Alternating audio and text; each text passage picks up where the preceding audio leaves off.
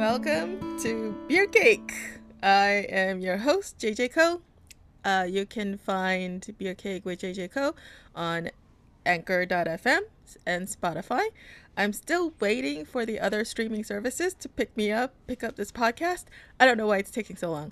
But anyway, as soon as they do, then my introduction, I guess, will be longer because I'll be listing all of them. I don't know. I know that's too much. But anyway, you can also follow Beer Cake with JJ Co on Facebook, Instagram, and Twitter. I'm not on anything else because that's just too much. And my guest today is Nan Kuramoto. She is a comedian. Yes, I am. Hi, how are Hello. you? Thank you for having me, JJ. So, Nan, is it comedian or is it comic? Because I've heard both.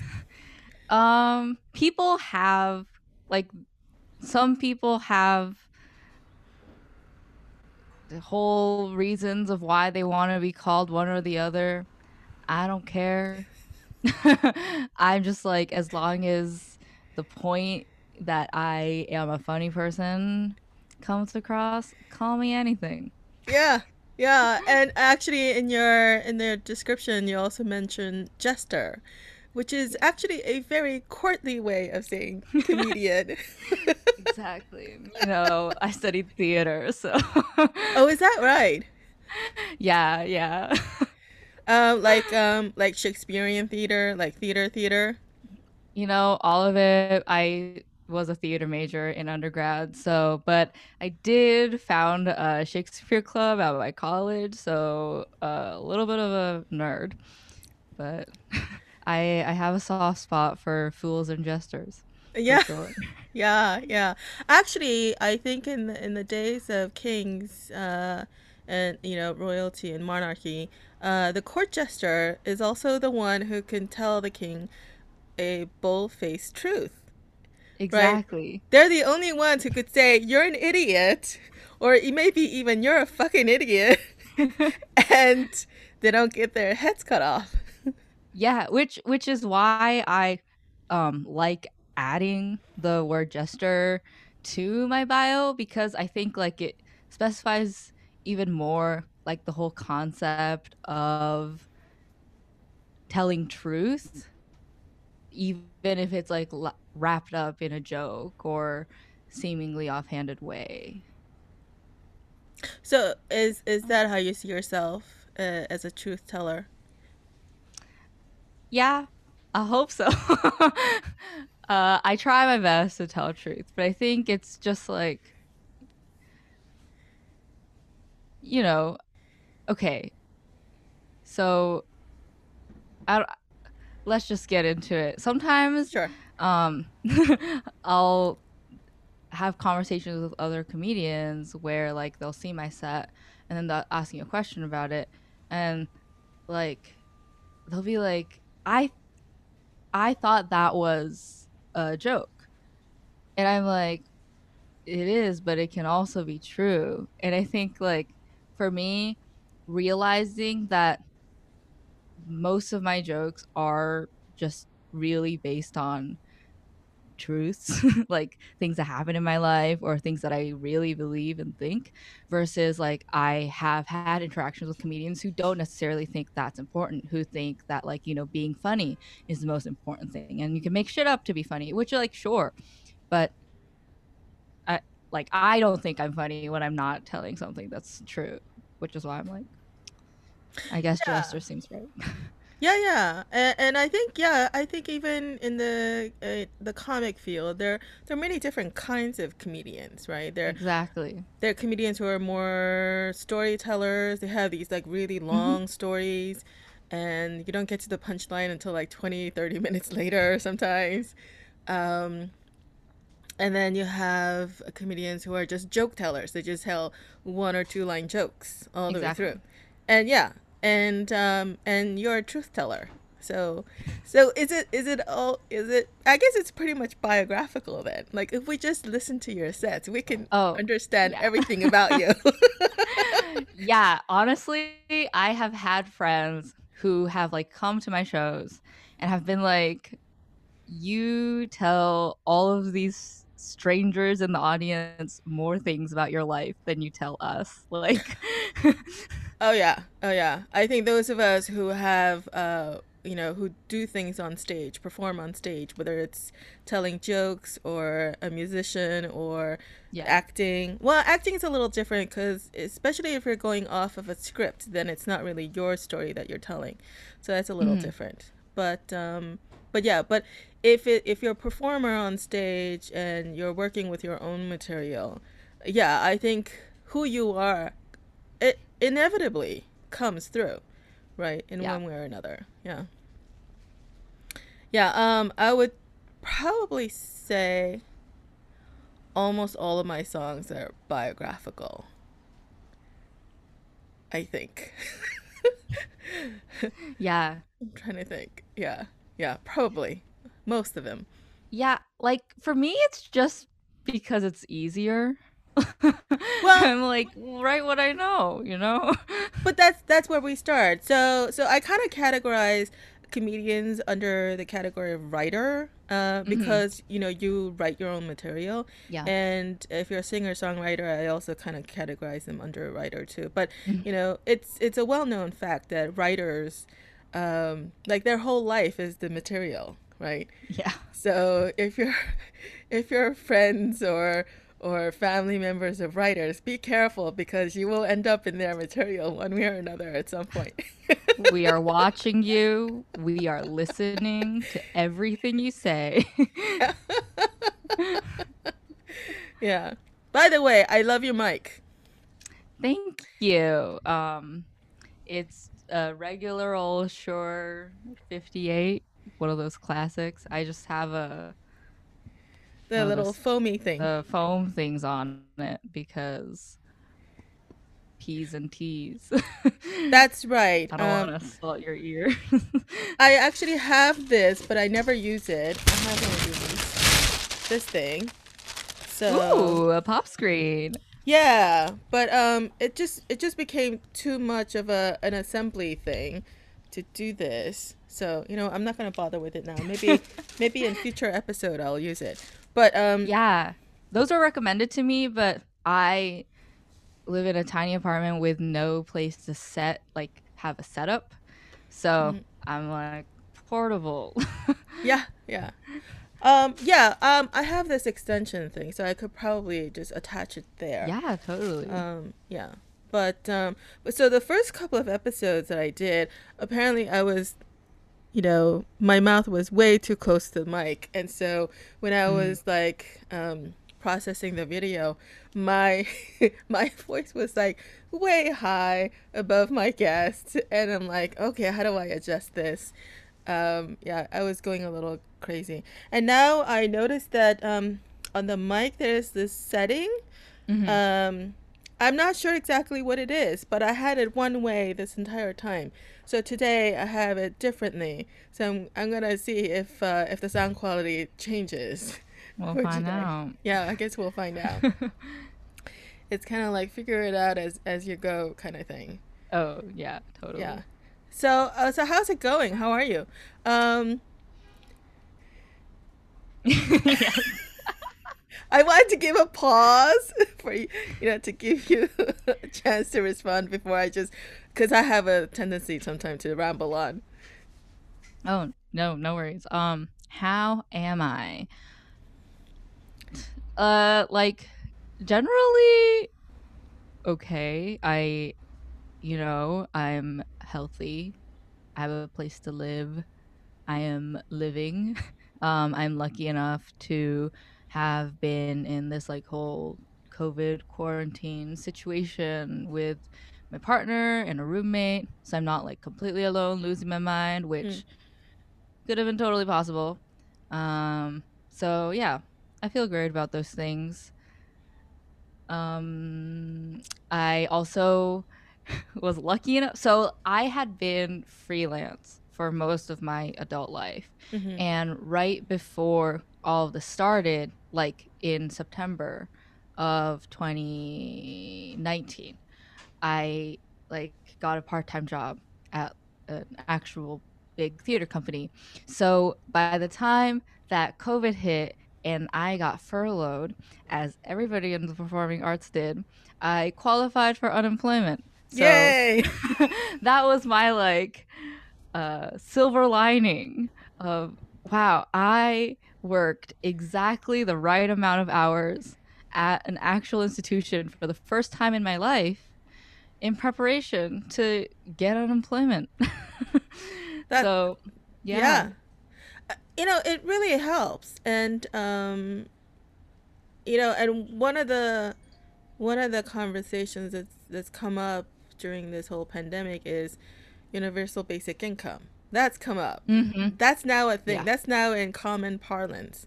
But Yeah. before that, I mean, UBI has been around a long time. I mean, I think who was the first president who brought it up? Was it Nixon or even before that? And I think Martin Luther King Jr. I think also brought it up in some form or another. So it's been around. I think Nixon may have done a pilot program.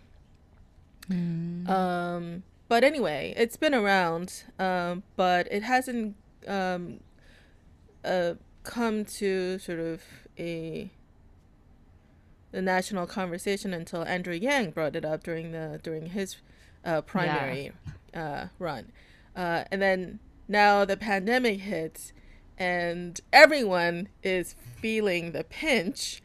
And so, hey, wouldn't it be nice if something like UBI was in place? Yeah. Then, then vast numbers of people would not be destitute.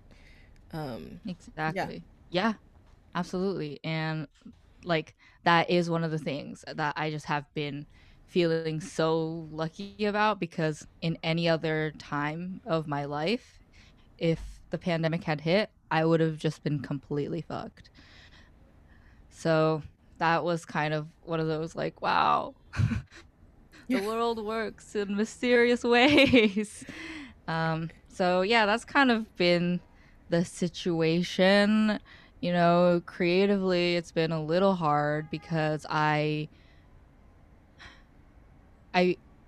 really had this realization that like I just like performing live. Mm-hmm. Like that is the most important thing to my life. So when that became not possible, you know, I know so many comedians and like other people in the performing arts kind of made the shift towards digital programming and like making shows for Zoom and doing comedy shows on Zoom and Instagram Live and all these different platforms, which I'm like, yes, like you go find new ways to um, share your work and talent. But I just could not bring myself to where I was just like, and I went into this crisis where I started wondering, you know, does this mean that I don't want it as much? You know, does it mean that I don't care about or love doing comedy as much if I'm not willing to find a way to do it on a different platform other than live performing? So I like went through that whole rigmarole and I kind of got over myself eventually. I was just like, no, I just really like sharing space with other people and kind of reorienting my focus from being like, how can I keep doing stand up to how can I make work that aligns with the reasons I have done stand up and I still do and I want to do stand up has been really helpful. So, you know, I did do, or I still sometimes do Zoom shows or online shows if someone that I really like asks me to, because I'm like, yeah, anything you ask me to do, yes, I'll say yes to. But on my end, I haven't been like super proactive about like seeking out shows or producing shows, etc.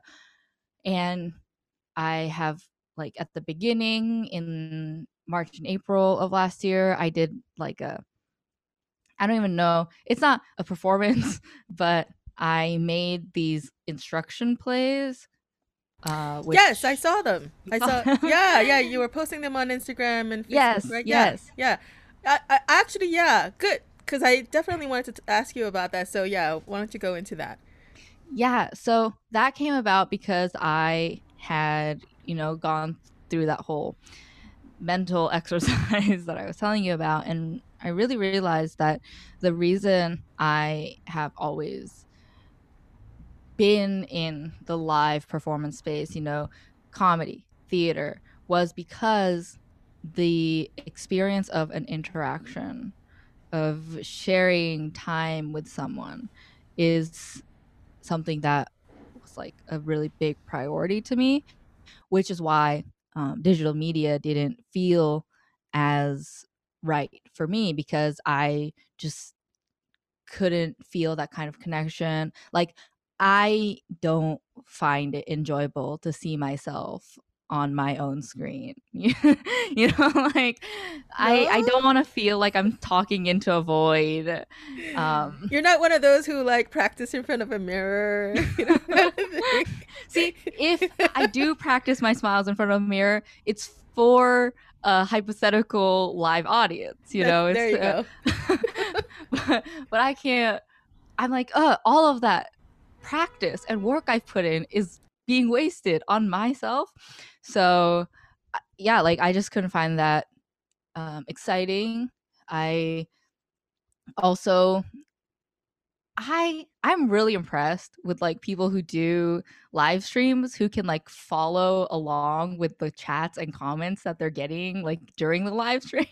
Oh yeah. Oh my gosh. I mean, I when I was like putting this podcast together, I was debating whether or not to do a live stream and have audience participation, and I realized like I'm not gonna be able to like Yeah. manage all those things. Like, I just can't figure out that balance where it's like, Yeah. am I gonna just barrel on through and keep talking about what I want to talk about, or like, am I gonna address all of the things that people are talking to me about? So I just was like, none of this really makes sense to me. Then how can I make something that can make the kinds of interaction that I like about theater and comedy and live performance possible when we can't be in a space together, right? So then I was also going through this like really intense Yoko Ono phase before the pandemic. uh, like, all of 2019, I got really obsessed with the idea of her existence and the amount of disrespect and ridicule that she experienced, Mm. that people like to say that is related to the Beatles, but is actually just racism and misogyny. And that kind of like mental dissonance that people have in discussing Yoko Ono was really, really interesting to me. So I had gone through this phase where I had like read all of her work, listened to everything that she made, like biographies, etc. And I had gotten really familiar with her work as well.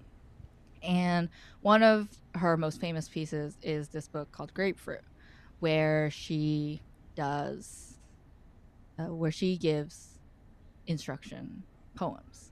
So they're like little poems that are like, go do this. And they're really lovely.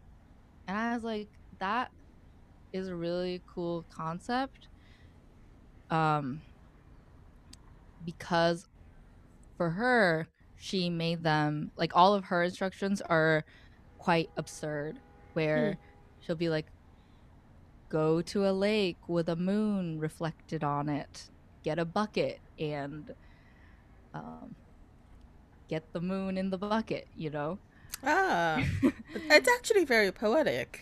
Yes, exactly. They're Yeah, very hence the poetic. poem. Yeah. Mm-hmm. And the reasons she says she made those instruction pieces were because she wanted people to question like what is possible, and like kind of think outside the box in terms of how one could perceive things and how one could perceive interacting with an environment. So, Yeah, mhm, I'm not too familiar with her work, but the few different pieces of her work that I've encountered always seemed to me she was always pushing that envelope exactly. and very avant-garde-ish. Yeah, I didn't always get it. There was this one song where it seemed like she was just kind of screaming, and Yes. yeah, Um, and I'm like, why? Why? I She has a song called Why, oh, where is that she just screams and sings Why many, many times. okay? Yeah, I don't remember if it was that song or if it was some other song, but that just on that, I was like, okay, I don't really get it.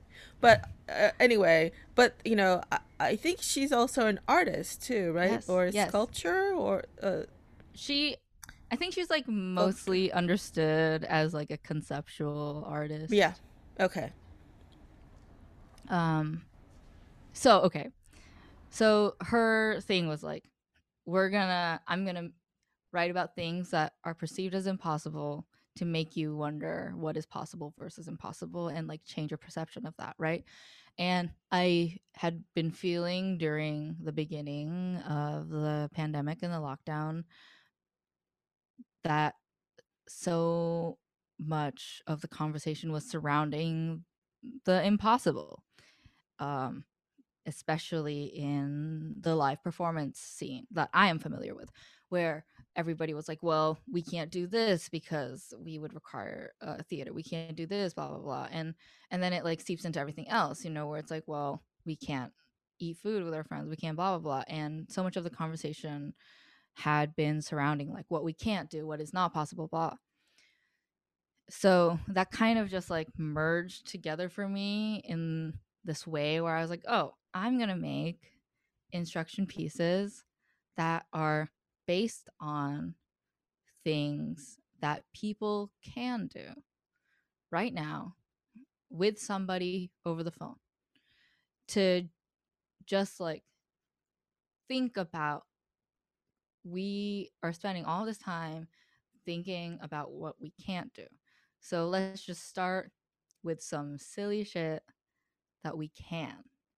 And that was kind of my motivation. So I wrote 30 different instruction poems that, I just put out there. Some of them I sent specifically to my friends as well, just being like, hey, you are a person that I like doing things with, and this is something that I made for people to do things with. Um, and it was really cool. You can check them out on my Instagram feed. They're still there. I can read a couple. Actually, why don't we share it on screen? Ooh. Hold on. Let me. Share. There's no sound to them, right? Because they're just No, no, no, yeah. okay. All right. We'll talk about this later. That's me.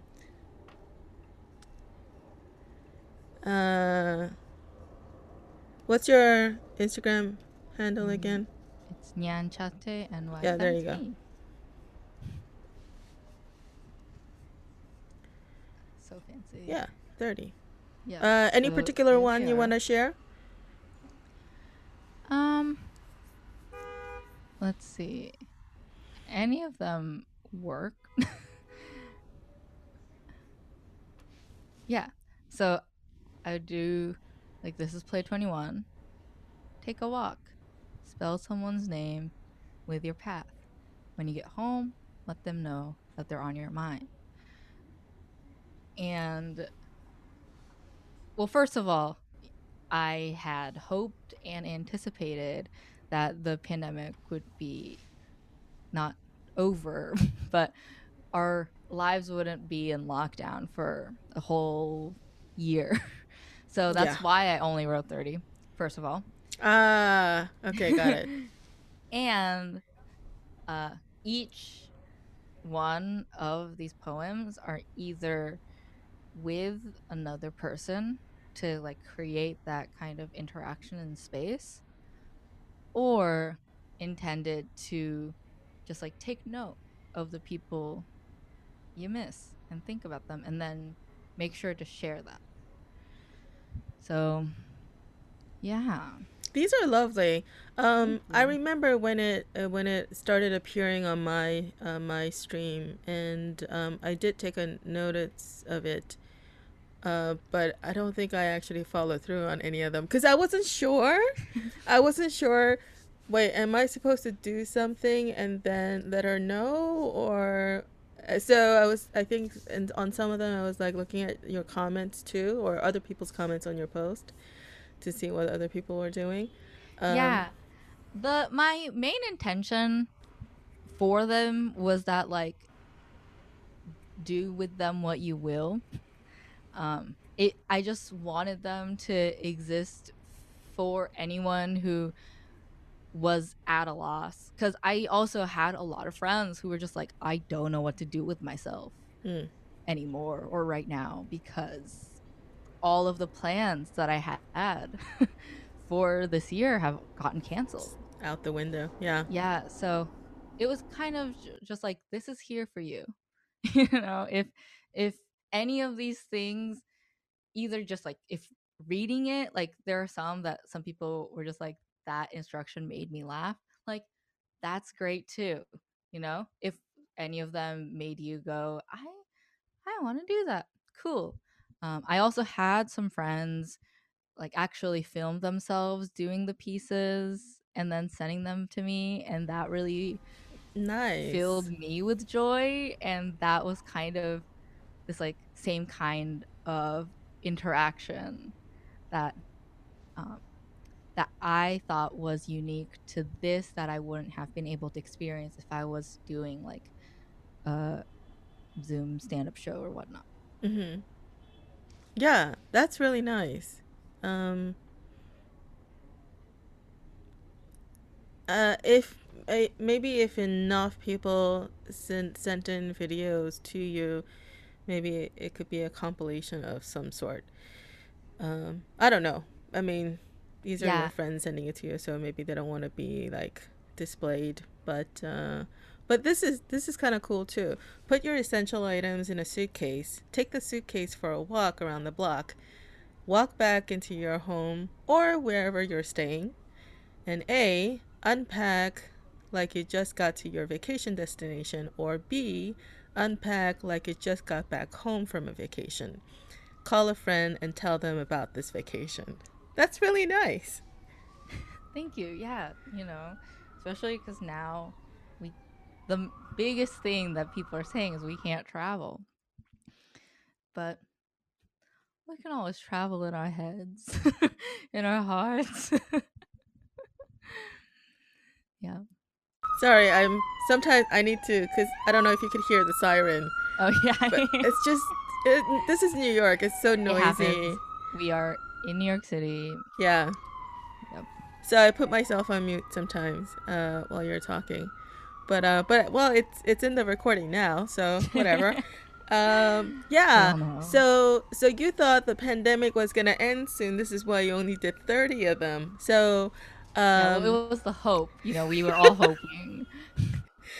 any intention of continuing this, or maybe doing like a variation of this?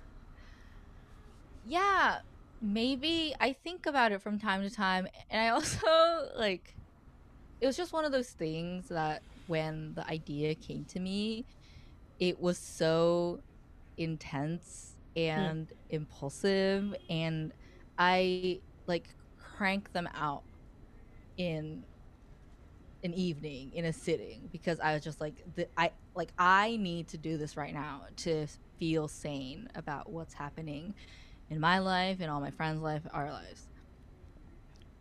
So there was that urgency in that moment for me to create that piece.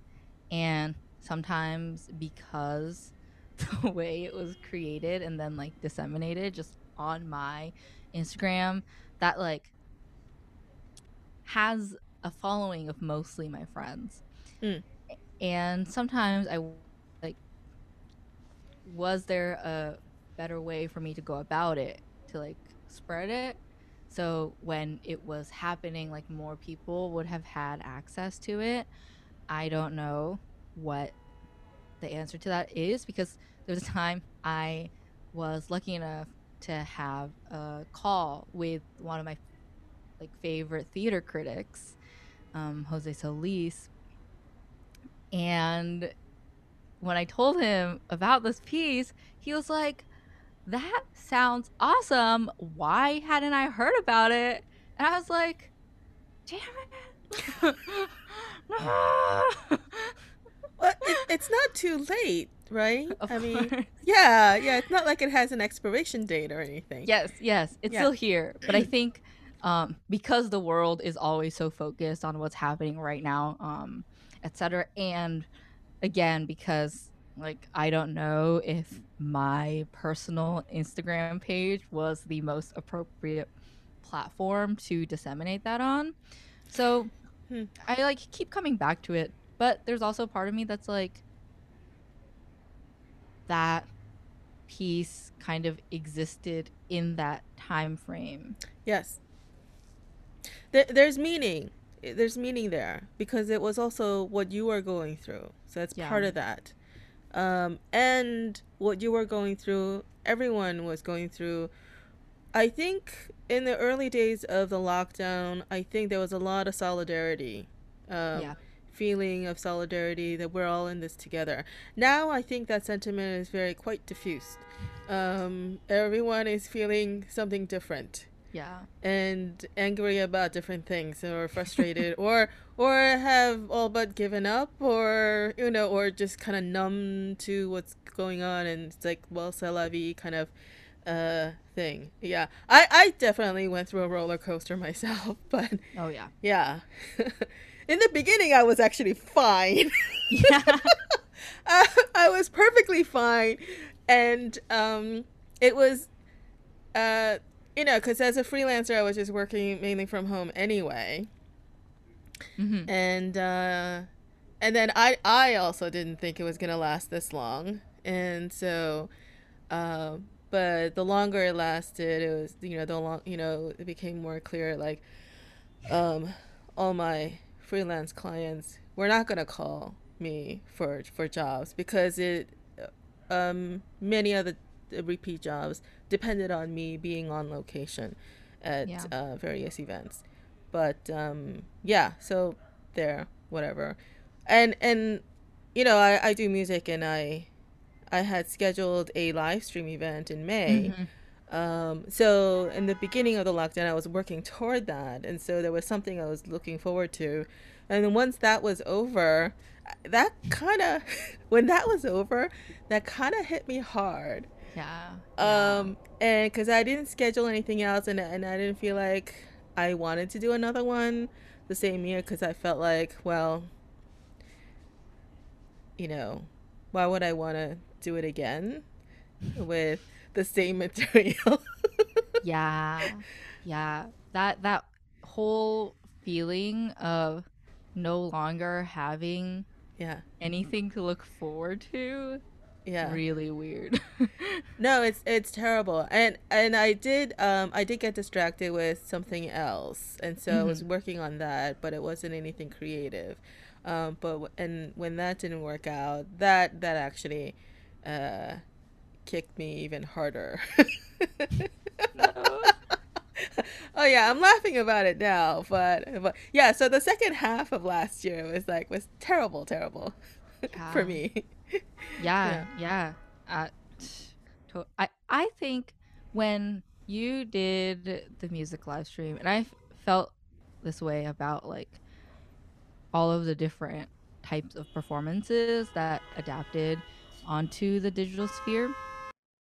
I, you know, I I am a strong believer in trying things and consuming thing like content, whether I think I'm gonna like it or not, just to experience everything once and then make a decision, because I don't like hating things that I don't know about.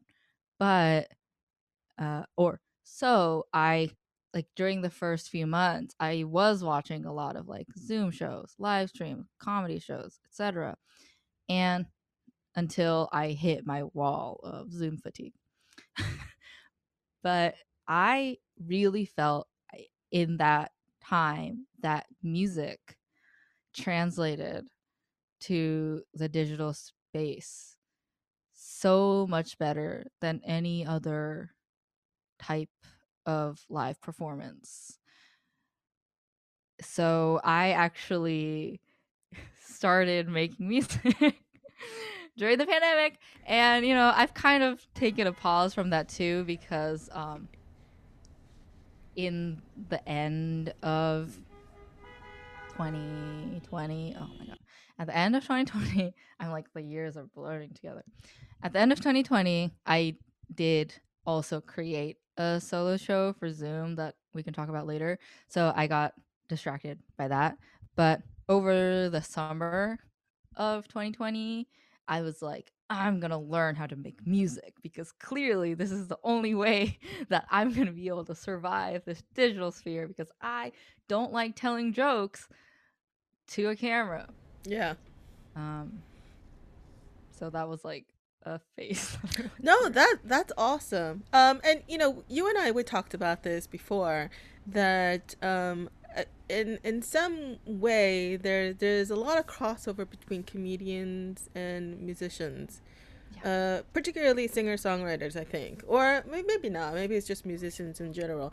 Like, I feel like a lot of musicians are comedian wannabes, and a lot of comedians are musician wannabes. For sure, that is 100%. Yeah, yeah. I mean, back in my days of improv, when I was taking a lot of improv classes, I did take one class that was for stand up. Mm. And we were supposed to so the instructor had each of us go up and tell whatever story, and then from there he'll sort of pick up on things and, like, okay, I like that concept, why don't you expand on that, and that's going to be your material. Mm-hmm. So he did that with each of us, and he picked up on something, so I wrote it out. And then, as we wrote it out, and then we perform it, and we keep refining it until at the end of the class we did a class show. And the more I did it, the worse I got.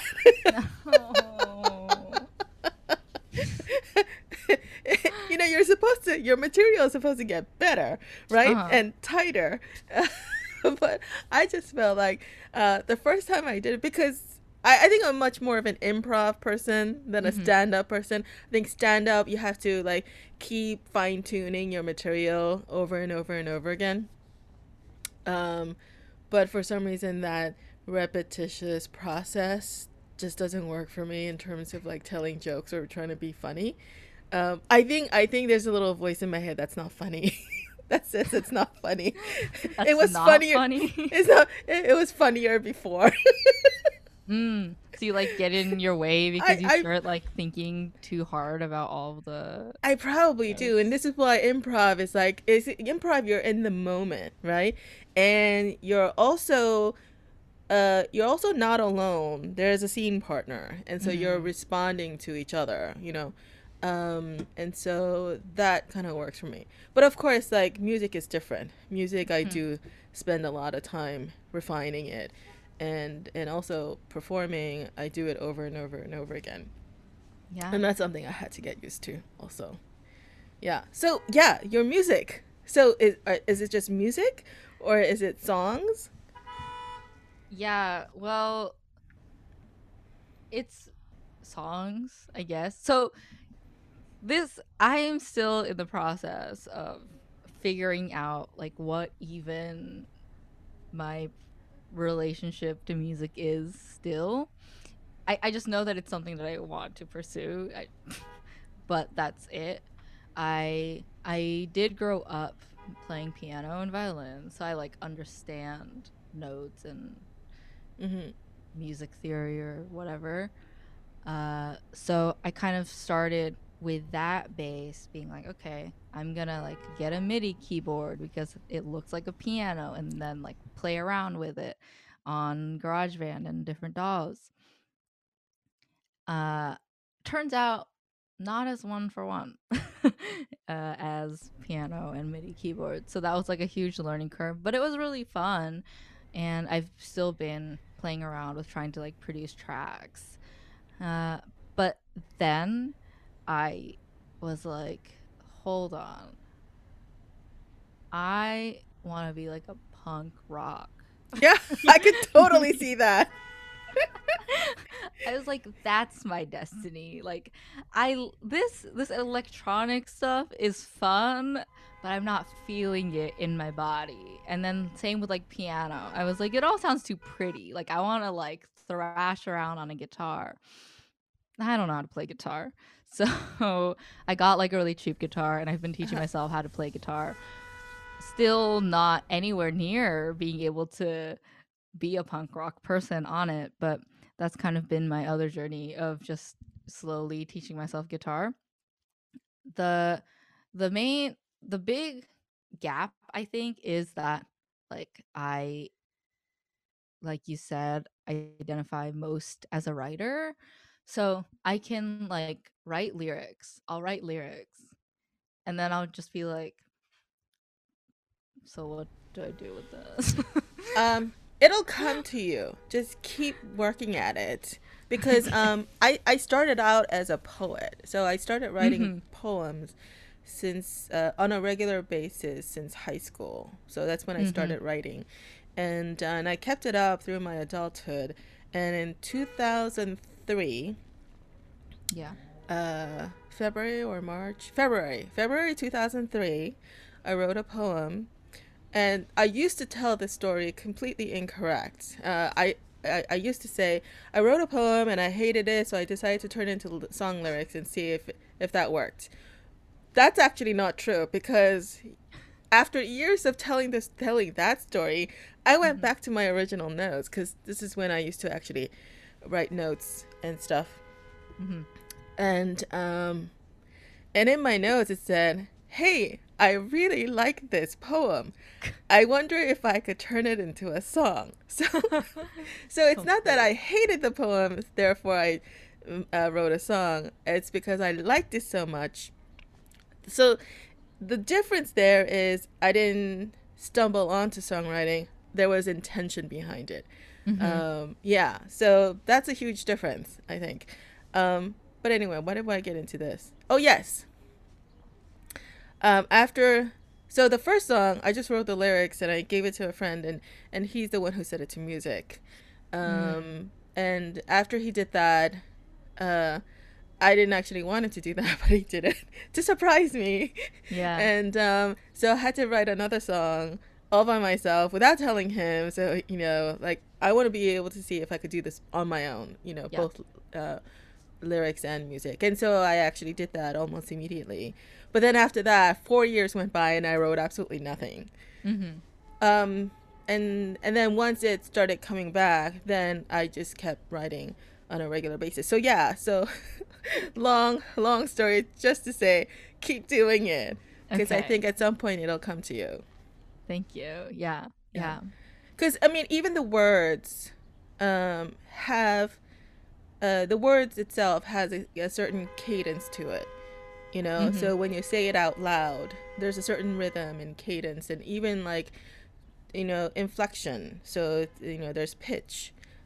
So sometimes like that also kind of helps it become music as well. Yeah. I think like the music making friends of my life are more like music making oriented than our lyricists. So then like I'll be talking to them and they'll be like, yeah, you like play around with the notes and then the words come to you, and I'm like, no. That is not how my brain works. No, but I think yeah, my genesis is similar to yours, you Yeah. know. Yeah, I was a lyricist first. So like my early songs, I definitely had the lyrics down first. It wasn't until after years of doing that, that actually started writing music. So like the music came first. So one of the songs that it will be in my second album. Actually, I wrote the music for that years ago, like back in 2012, and Wow. I didn't have the lyrics for it until early last year, so 2020. Mm. Yeah, so 2020, I wrote the song, just or the lyrics, and I'm like, I need some really good music for it, and then I sort of went back to my um,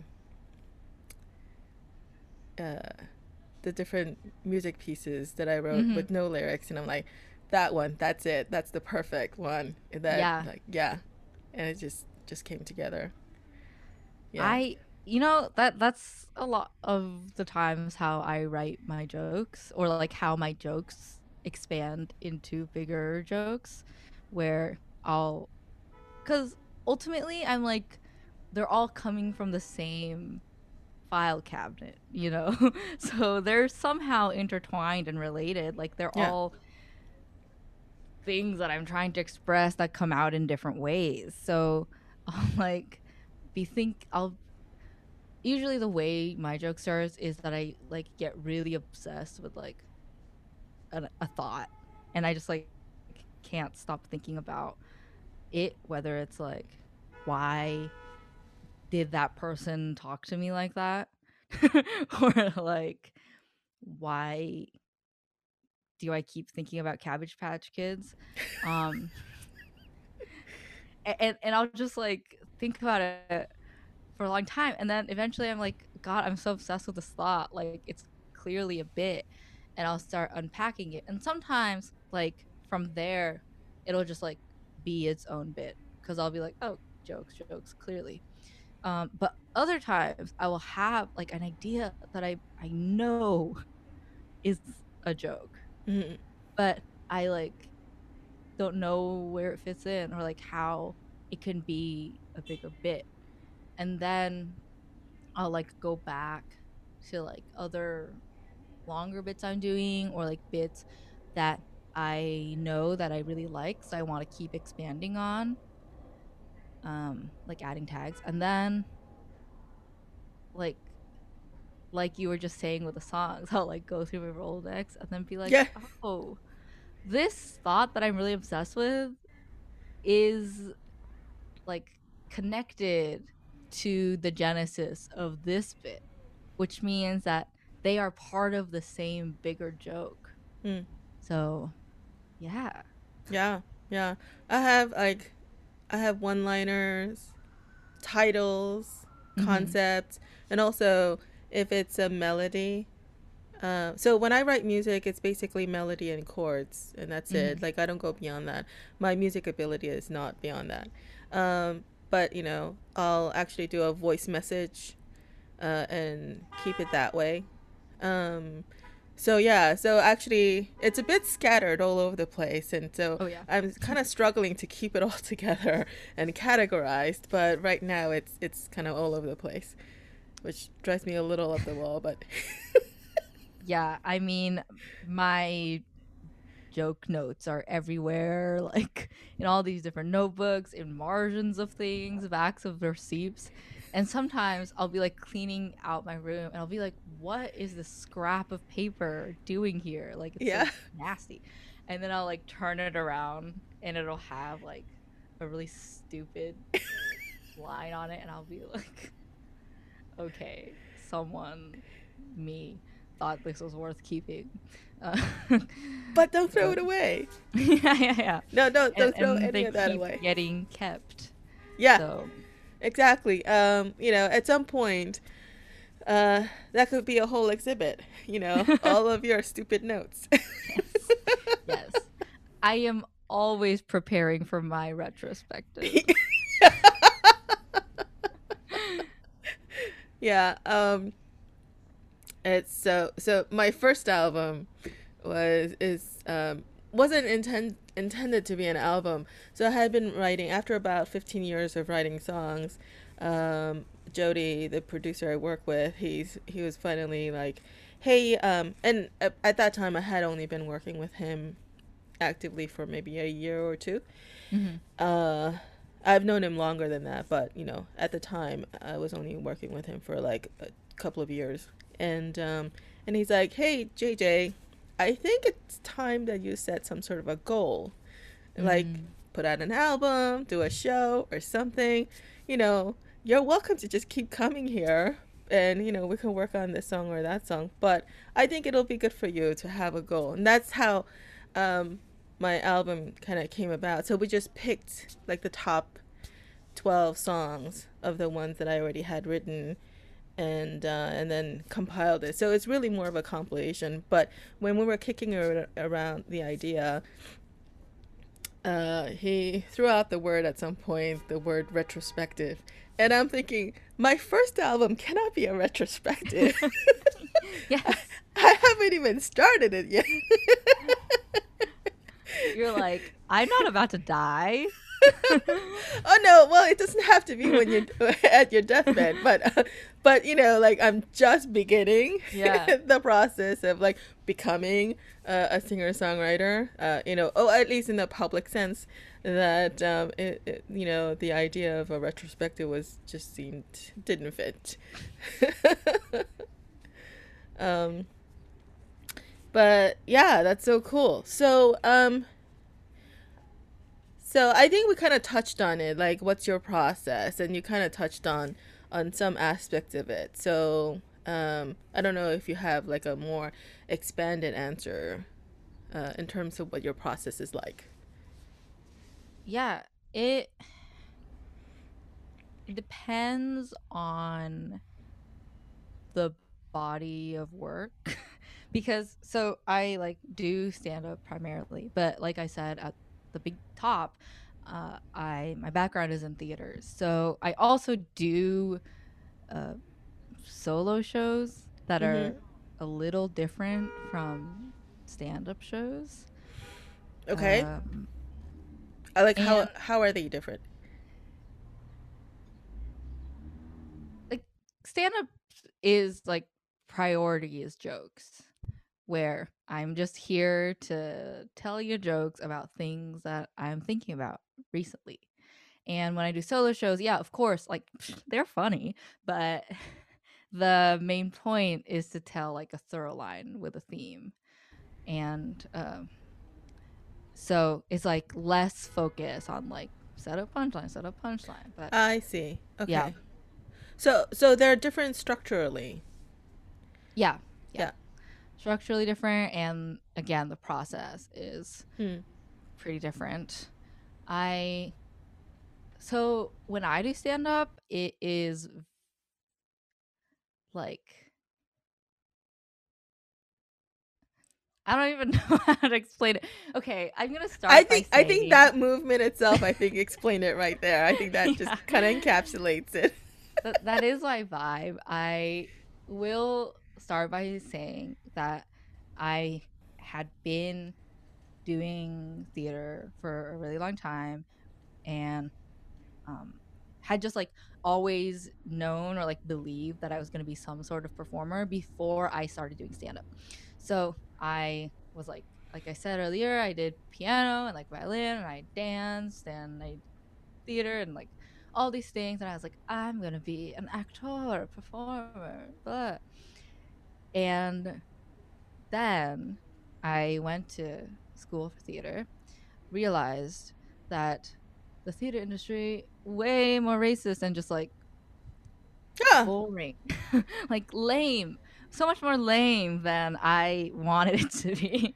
So I was just like, okay, like I now get it. Like I see what it's about, and like I still care. I love theater. I am a huge theater nerd, and a lot of people when I talk about theater and like I talk about plays, they think that I hate it because I'm always like shit talking it, but it is because I love it and I believe that it can be so much more than it is now. Hmm. So I really, really love theater. But I was just like, I need to be a more active participant in like the process of creation. Because before I had just believed that I was going to be an actor and I wanted to act. And then I was like, I don't believe anything that I'm saying, like in terms of the lines, the scripts that I was working with, etc. Where I was just like, this isn't speaking to me. And like, I don't, someone might say that is my like weakness as an actor, that I'm not Right, like doing exactly. enough Because, yeah, you like don't. script work or whatever. Right, exactly. Because as an actor, the actor's job is not for you to believe it, but to make the audience believe it. Yeah, Yeah. yeah. But I was like, I don't believe it, and therefore don't think that I can make the audience believe it, because then Right. it's not my like truth. Yeah. And then I, long story short, I went on No, like a wait. No, driving retreat. No, no, tell this is the tell it the shorter long part of the way. long story. No, Okay, no, okay. tell it the long way. We have Okay, time. okay. So junior year of college, I went to this like driving camp. So in Japan, we have this like whole very efficient system where you can go somewhere and you stay like in a dorm for like a month and you get your driver's license, where you just spend all day and all night like learning about driving, and then Wow. you have your license. Yeah. So I was sent to this driving camp, and like the one that I went to was on this tiny island with nothing but onion fields.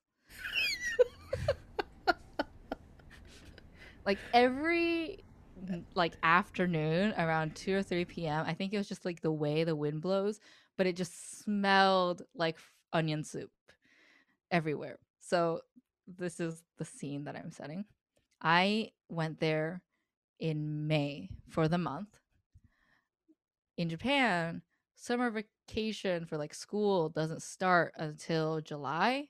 So no one was there other than me Mm. and the instructors. And there was one other girl, but she was also just like, I'm not here to make friends. I'm here to drive. So I was so bored. I like, other than the times where I was in driving class, there was nowhere to go, nothing to do, no one to talk to. And I was just like losing my mind out of boredom. And to this camp, I had brought this book called Sick in the Head by Judd Apatow that I had won at a trivia night. I just like, it was a trivia night at a bookstore. When you win, they give you a book for free. I got that book and I was like, I haven't read it yet. I'll bring it to this driving camp. And the book is like a series of interviews with various comedians that Judd Apatow had done. So while reading it, like after every comedian, I got really curious about their work, because they'll just talk about their processes, right? And like their relationship to comedy, but it's not like they're going to give you a sample of their jokes. So I became curious about like, okay, so what kind of jokes would a person like this tell? So then I like just, I guess I gave myself a masterclass because I would read one interview and then I would listen to that person's album. And then I would read the next interview and I would listen to that person's album. And there's like, I don't know, 20 comics in this book, and like ranging generations. So I just like was like, okay, I get it. I understand how stand up works now. Like, of course, ignorance is bliss and arrogance. Well, So you got the concept, right? yeah, Yeah, yeah. yeah. So I was like, I get it. And I started writing jokes for myself because I had time. Wait, so how old were you at this point? So I had just turned 21. Okay. Yeah, I actually turned 21 at this driving camp island, and I was so upset and sad because I was like, isn't this supposed to be a special birthday? And I'm here alone, just surrounded by onions. Wait, is 21 special even in Japan? I know 21 is here in the Yeah, US. well, 20 is the special one in Japan, but I grew up in the US, so Okay, yeah. I was always just like, 21 is the birthday. And like all of my friends in America like will text me, but I'm like, you're all an ocean away. I'm So, surrounded by onions. and I am surrounded by onion fields. So, yeah, so I had just turned 21. And okay. I'm like, it's really windy, but the way my university worked is that we had this thing called the co-op program where students can take semesters off of school and instead work full time at different internships. And my school was in Boston, but I always knew that I wanted to live in New York. I was like, I am a city person. I will live in New York. No one can stop me. So I had just applied to a bunch of co ops in New York, did not care what they were for, as long as they were in New York and that they paid me, because I was like, I can't live in New York on an unpaid internship. So I got an internship in New York, and again, it really, really sucked. I hated that internship because it was a 9 to 5, 40 hours a week. And guess what? They paid me $800 a month. Okay. That is abuse. Wow, that's yeah, was this what in the 90s?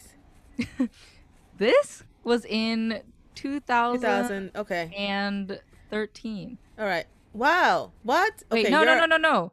I'm not that old. This was in 2016. This was in 2016. okay, you're a lot younger than me. 2016. That was just 5 years ago. Yeah. Yeah. Yeah. You're like Uh, half my age, I think. I don't know. but yeah, so in 2016, I got an internship in New York that was just like absolutely bull, and I really hated it. So I was just like, I need to go somewhere to blow off all this rage that I have for being made to work full time, being paid so little. And then I was like, wait a second. I have been telling myself I'm gonna try stand up because I wrote all of these jokes over the summer at my onion fields. So I went to an open mic. I was like, where better to start doing stand up than in New York? Oh yeah, absolutely. Open mics, yeah. Yep. So I went to an open mic and I did my first set, and I was like, this is what I was put on earth to do. Wow. Like, it sounds really grandiose. it sounds really grandiose and arrogant, but it was just one of those things where, like I said earlier, I had always believed that I was going to be a performer, but I had tried all of these different types of performances, and I was always like, okay, I get it, this is fun, I do it. But doing stand-up was the first time I was like, okay, this makes more sense to me than anything that I've ever done in my life. Yeah. Like, it just made sense.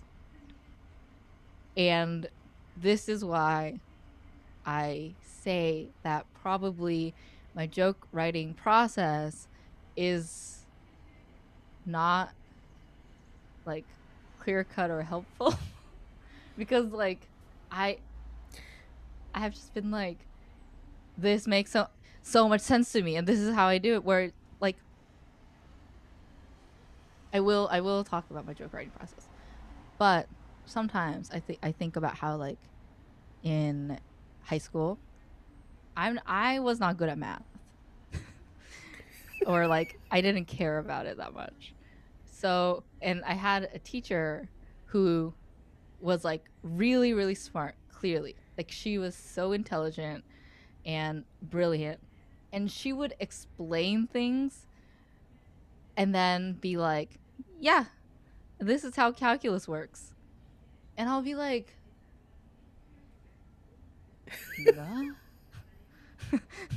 How did that number turn into a different number? Why are there letters?" Like, but she was just like, of course all of this makes sense. It's math, you know? Yeah. And sometimes when I talk about the way I write jokes, people are like, but you didn't tell me how a joke is a joke. Yeah. I don't know that I can exactly describe my process either, other than these are some of the things that I do. Yes, And then exactly. somehow at the end of it comes this song. Yeah. And I don't know where it comes from. Yeah. I'm like, it just makes sense. Yeah. Sometimes these combinations of words I just know sound really funny. Yeah. Yeah. Yeah. So that's kind of the way I came to stand up and the way I still do stand up, where it's really like I'm just on when I am in the zone of making and telling jokes in a live space. Mm-hmm. And it feels good, and like following those impulses of like, this feels good and I'm gonna keep like pursuing that feeling in this Mm-hmm. moment will usually lead me to like a tag or a joke. And I also have to mention that I am a little bit of cheater because my family is from a region in Japan that is very famous for creating comedians. Okay. And my dad writes is a comedy writer in Japan. So Okay. I grew up surrounded by Yeah. comedy. Like Yeah. my parents talk in bits. Like Yeah. Okay. the way we Yeah. communicate is jokes. So that is definitely another aspect of it. Well, I wouldn't call that cheating. I would call that just that's how you were nurtured. So that's part of your environment. Yeah. And oh yeah, there. I mean, environment has huge influences. It wasn't until like I actually started writing songs, I found out that my father used to arrange music in the church choir. Mm. So yeah, and I didn't know that. And when I found out, he had already passed away many years before that. Wow. So it wasn't like I could then, ask him about it. But but it's just that little bit of information. And my mother, always liked to sing and stuff. But for me, it's not. It's more about the creating of songs, not so much the singing. I'm not really that good of a singer, not really. I think anyone, yeah, you are No, great. no. Because it's like the singer songwriter. I call myself a singer songwriter. The singer part is only because I sing my own songs, and really that's all I can do. I can sing my own songs. I can't really sing other people's songs. And that's what matters, because they're your songs. You're going to Yeah. sing them the way they're meant to be sung, which is how you sing them. Right, exactly. But Yeah. yeah, so but I think that does have a huge influence. Is what we're surrounded by Yeah. definitely influences us. So Yeah. it's not like your parents sort of pushed you in that direction.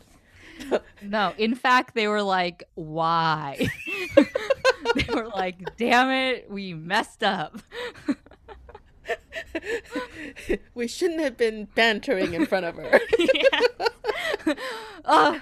Why is funny, so natural to our child. We should have taught her to be serious. Yeah, because like that was always my vibe, you know. Like Yeah. I was always an inappropriate laugher. Like I, Like laughing at funerals inappropriate. yeah, like yeah, Yeah. you know, as a kid, things like silence or just the idea that everybody in a room just decided that they were all going to be quiet together Uh-huh. was so weird and funny to me. So like I would be laughing at like math tutoring and like class. I just like crack up in like when things were not funny, but like they were really funny to me. Um Like always just like spontaneously laughing in the middle of class. Like yes. that? Okay. Yeah. Cuz like No, I totally get it. I think I was just like I just like to have fun, which sounds really stupid, but I think I have always looked for like the funniest thing in a space. Like Yeah. that's how I entertain myself, or like even focus on a situation because I'll be like, oh, um, you know, in a class I'll be sitting there and I'll like I can't even think of like a good example, but I'll see a kid like sitting in a row where like the way his ankles are like situated look really weird. Right, right. And then I just like won't be able to stop thinking about it. So like I'll crack up. Um Now, so when you're laughing, are you laughing at that or are you laughing at something like does your mind then associate that like sort of free association and it wanders and it lands at somewhere that's funny? Or is it that thing itself that you're laughing at? it depends. I think it usually is more like it's less that thing itself, but like all of the things that shoot out of it where Right. it like might not just be like association, but I'll be like, doesn't it hurt? Like, why can this kid look like he's focusing on like whatever the teacher's saying when his ankles are bent like that? And then I'll be like, and then I'll think about how I'm thinking about that. Like, those kinds of like thought loops usually make me laugh. And like, that's still true today, where it's like the sudden objectivity Yeah. from like a specific emotion or experience is what's like really funny to me, which is like why it's again like how I cope with emotions or experiences, because like Yeah. I'll be like really really angry about something Yeah. and then I'll be like, it's kind of funny Funny. that Yeah. I'm like really mad about it. Yeah. Actually, yeah, I'm someone who believes that everything, literally everything, can be funny. Yes, There yes. is absolutely nothing that you cannot make a joke about. Uh, Mm-hmm. even the most horrible thing. I mean, of course, Yes. it has to be done well. Otherwise, it's just a crude joke or poor taste. But the most horrible thing you could think of, you could make a joke about it. I There's yeah, agree. yeah, Yeah. And it's yeah, I just think every like there's no reason not to find things funny. Like right, I'm always really confused when people are really serious. I'm just like, but why? You know, like there's no point in being that serious. Like I get well, it. You know, we all need to like focus sometimes, but there's a way. yeah, Like I'll crack jokes during interviews and then realize that it was not the thing that they were looking for. I remember there was this one time that I had an interview for a job that I was like, I would love this job. And it was for like a TV network, I guess. And during the interview, they asked the classic question of like, where do you see yourself in 5 years? I hate that question. And I was like, yeah, first of all, I don't know. Okay. We didn't even know COVID was going to happen in the next 5 years. But I looked at the person interviewing me straight in the eye and I was like, famous. Clearly, that is a joke. Like, is there truth in a joke? Yeah, there's truth in every joke. But also, like, I didn't mean it like that. But, you know, we're here. I'm interviewing for a position at, like, a TV network. It's because I'm interested in making TV shows. As a comedy writer, or? Yeah. See, I think in that setting, I think it's perfectly appropriate to make jokes. I don't know. Exactly. That was my other thinking, where I was like... Yeah. Now, if you were applying for a position at a bank, that's different. Yeah. Then maybe you shouldn't joke. And it will make Although I have even more. Right, exactly. I think I can probably say this, and it's probably true. Like, the more guardrails there are for you around you, you probably want to just break through them. Yeah. It's like, I'm like, I want to tickle you. I want to know what you look like when you laugh. But that must get you into trouble a lot, though. Yeah. The whole personal space thing. I think, well, not physically tickle. Oh, I've made that mistake. Yeah, no, I want to tickle people emotionally, but that will also get me in trouble. Or just like awkwardness, because people would just be like, why would you say that? I mean, it was funny. I remember I was how old was I? 13, 14 or something like that. It was like early teens. So and I was we were all in a van, a church van full of people. We were going somewhere, I don't know. I think it must have been the winter, because they were pumping heat in the van. And at some point, and in the winter, when it's heated inside, then the windows fog up, right? So it gets like nice and frosty and everything. And I was thinking about that, and all of a sudden I started laughing, and the person next to me, she was a little older than me, asked, "Oh, what's so funny?" And I'm like, "Oh, I just thought of something funny." "Oh, yeah, tell me, what is it?" And I'm like, "I don't think you'll understand." And so she insisted. So I told her, and this is where my head was. We were all in this car, a bunch of us, and heat was pumping through, and it was steaming the window. And I was thinking, oh, it's steaming. So it's almost like we are being steamed.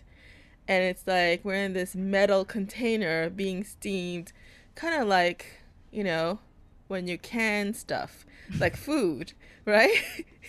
So it went from there, and I just was thinking like, oh, steamed people. Yeah, you can find that in the grocery aisle or something like that. So that's kind of like where my head was. Yeah. So I was trying to explain that to her, and she just didn't get it. She's like, what? Steamed people? What does that mean? Like steamed vegetables that you get, like, at a grocery store? Yeah. Like, well, what does that have anything to do with us? And I'm like, oh, forget it. Like, sorry, this high concept art is just not for you. Yeah. No, sometimes it's because it's always the dumbest stuff, especially in life. Yeah. Where, like, in college, we had a professor who wore tights every day of the year, and she wore like navy and like dark gray tights during the fall and the winter, but then she would start wearing white tights when it became spring, like Ah, warmer. wow. And Like clockwork. Yeah? Like that? yes, Wow. yes. And I That's just funny. found that so funny that like I was taking her class during the spring. So it was like from January to May, right? Yeah. So like in the middle of the semester, she switched to white tights and literally like and I was sitting like at the seat that like directly faced her so I could see her legs. And I just like sat down and I noticed her tights were white and I like lost my mind.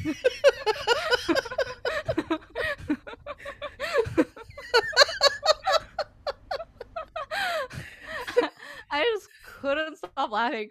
And my friend who was sitting next to me, like we shared that humor. So she was also laughing. and and the professor, but we were like trying really hard Not to laugh. not to laugh. That's worse. So like the two of us were just like like coughing and like sneezing in the back. There was just like no way to explain that like her tights are white today.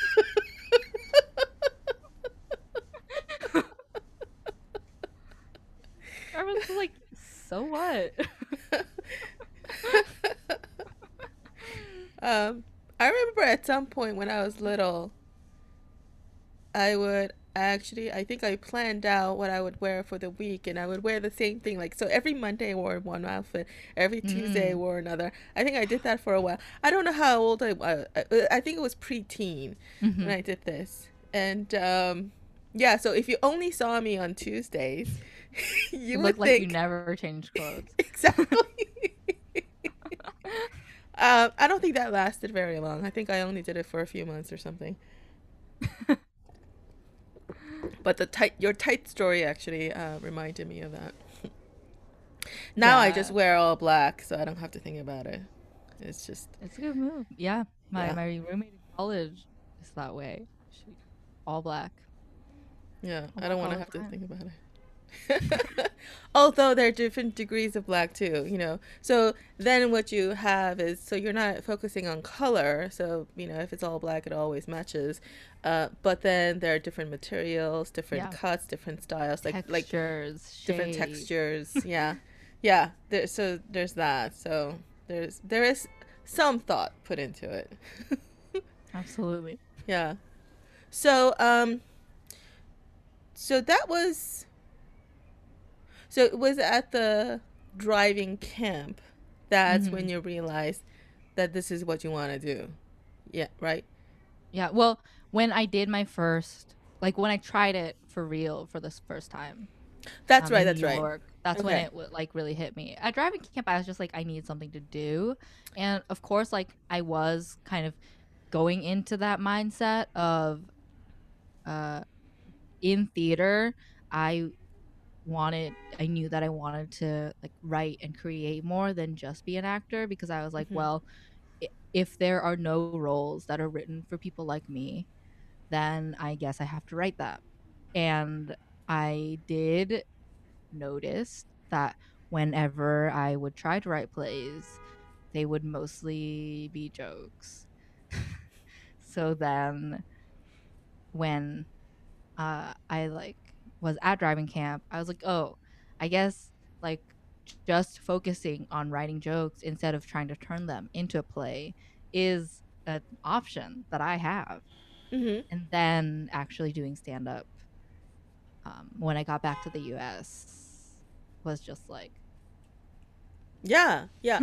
I mean, Judd Apatow is one prime example where he does stand up, but he also writes a whole bunch of screenplays and mhm, shows. I mean, that's kind of he's more known for that, more for yeah, the writing part than his stand up. Yeah, totally. yeah. So there are definitely like different things that you could do, but I think from at least from what I heard you say today it's really the stand up itself, that experience, being on stage, telling jokes in front of a live audience. That's the thing that you love the most. Yeah. Yeah, it really is. And I I do write screenplays. If like I'm like if anybody is funding things right now, I have pilots, I have web series, I have scripts going on, but I have said this for a really long time and still maintain that I do like I am really interested in creating works for television so as to be able to fund any live performance that I want to do. Because Okay. live performance is fun, does not pay a lot. Um, so I'm Yeah. always like, I want that TV money so then I can be unstoppable in the live performance world. Yeah. Uh, what's her name? Bamford. Maria Bamford, Yes. oh Yes. Do you know my her god. story? Yeah. Yeah. Yeah. I love Maria Bamford. Like one of the biggest papers I wrote in college was about her TV show Lady Dynamite. Yeah. I love Maria Bamford. She's Which, like do you know the story behind that? How that got started? So she was in, she was in LA doing her mm-hmm. stuff. She was doing stand up and she was having bit parts in the show and that show Yeah. and that sort of thing. And then at some point she had a nervous breakdown. Yeah. She totally collapsed, and then so she decided to just go home. And so while she was home, she created these like videos. Just she created different characters and put it on YouTube. You could probably look for it on YouTube. It's there. She just kept doing it while she was convalescing, recovering from her breakdown. Yeah.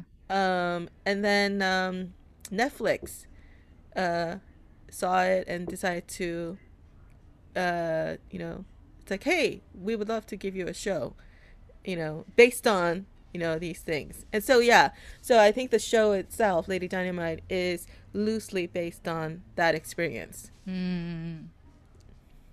Yeah. Yeah. Yeah. So hey, so what you need is a breakdown, nervous breakdown. Oh, I have many of those. Oh yeah. Yeah.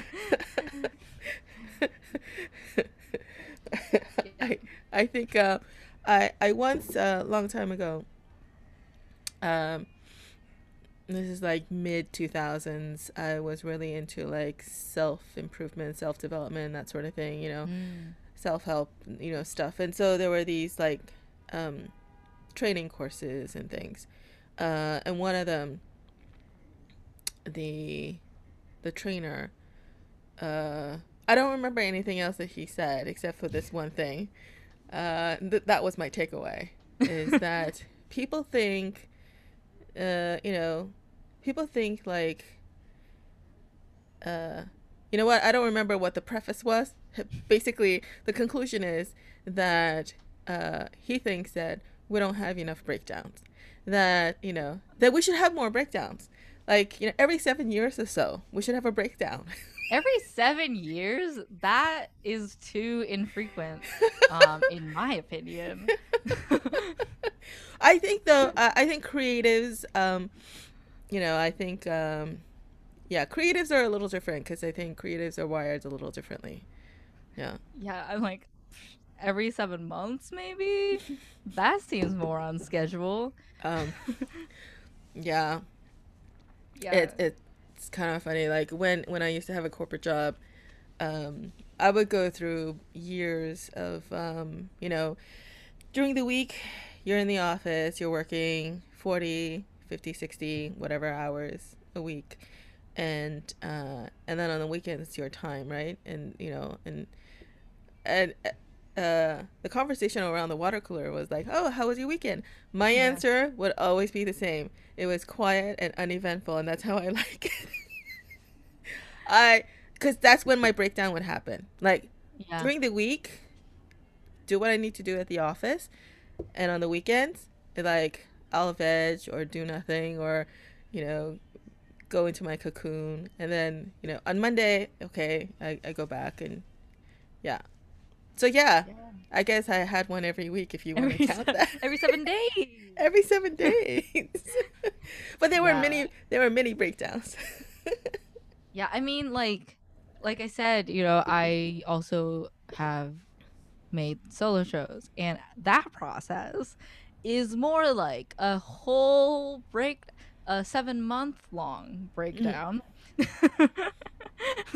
that culminates in a script somehow, where Wait, okay, so you're breaking down for 7 months, and at the end you have a script, or basically, okay, yeah, um, I I come up with like an idea where I'm just like, I know that this is a solo show, and then I spend a month crying about how I am not a good enough writer to write a whole play. And then so that's like the stage 1. And then and then month 2 I'm like, okay, I can I can write like pieces of it if I tell myself that they're also like little bits. And the nice thing about writing solo shows is that they can be broken down into like chunks of monologues hmm, instead of having to think about dialogue. So right, then I can like tell myself, okay, here are like the different topics that I want to hit on. And if I was going to write like a 3-minute set about 3-minute bit about this topic, then how would I write it? So then I'll like spend a week kind of obsessively writing, like cranking all these things out. And then the week after that, I'll reread it and tell myself I hate everything I wrote and I'm the worst writer in the world. And it would be an offense to everybody to have to watch this on stage. um, and then I just like sit in that space for like a week. And then I reread it, and then I'm like, okay, fine. It's not that bad. I'm being a little hard on myself.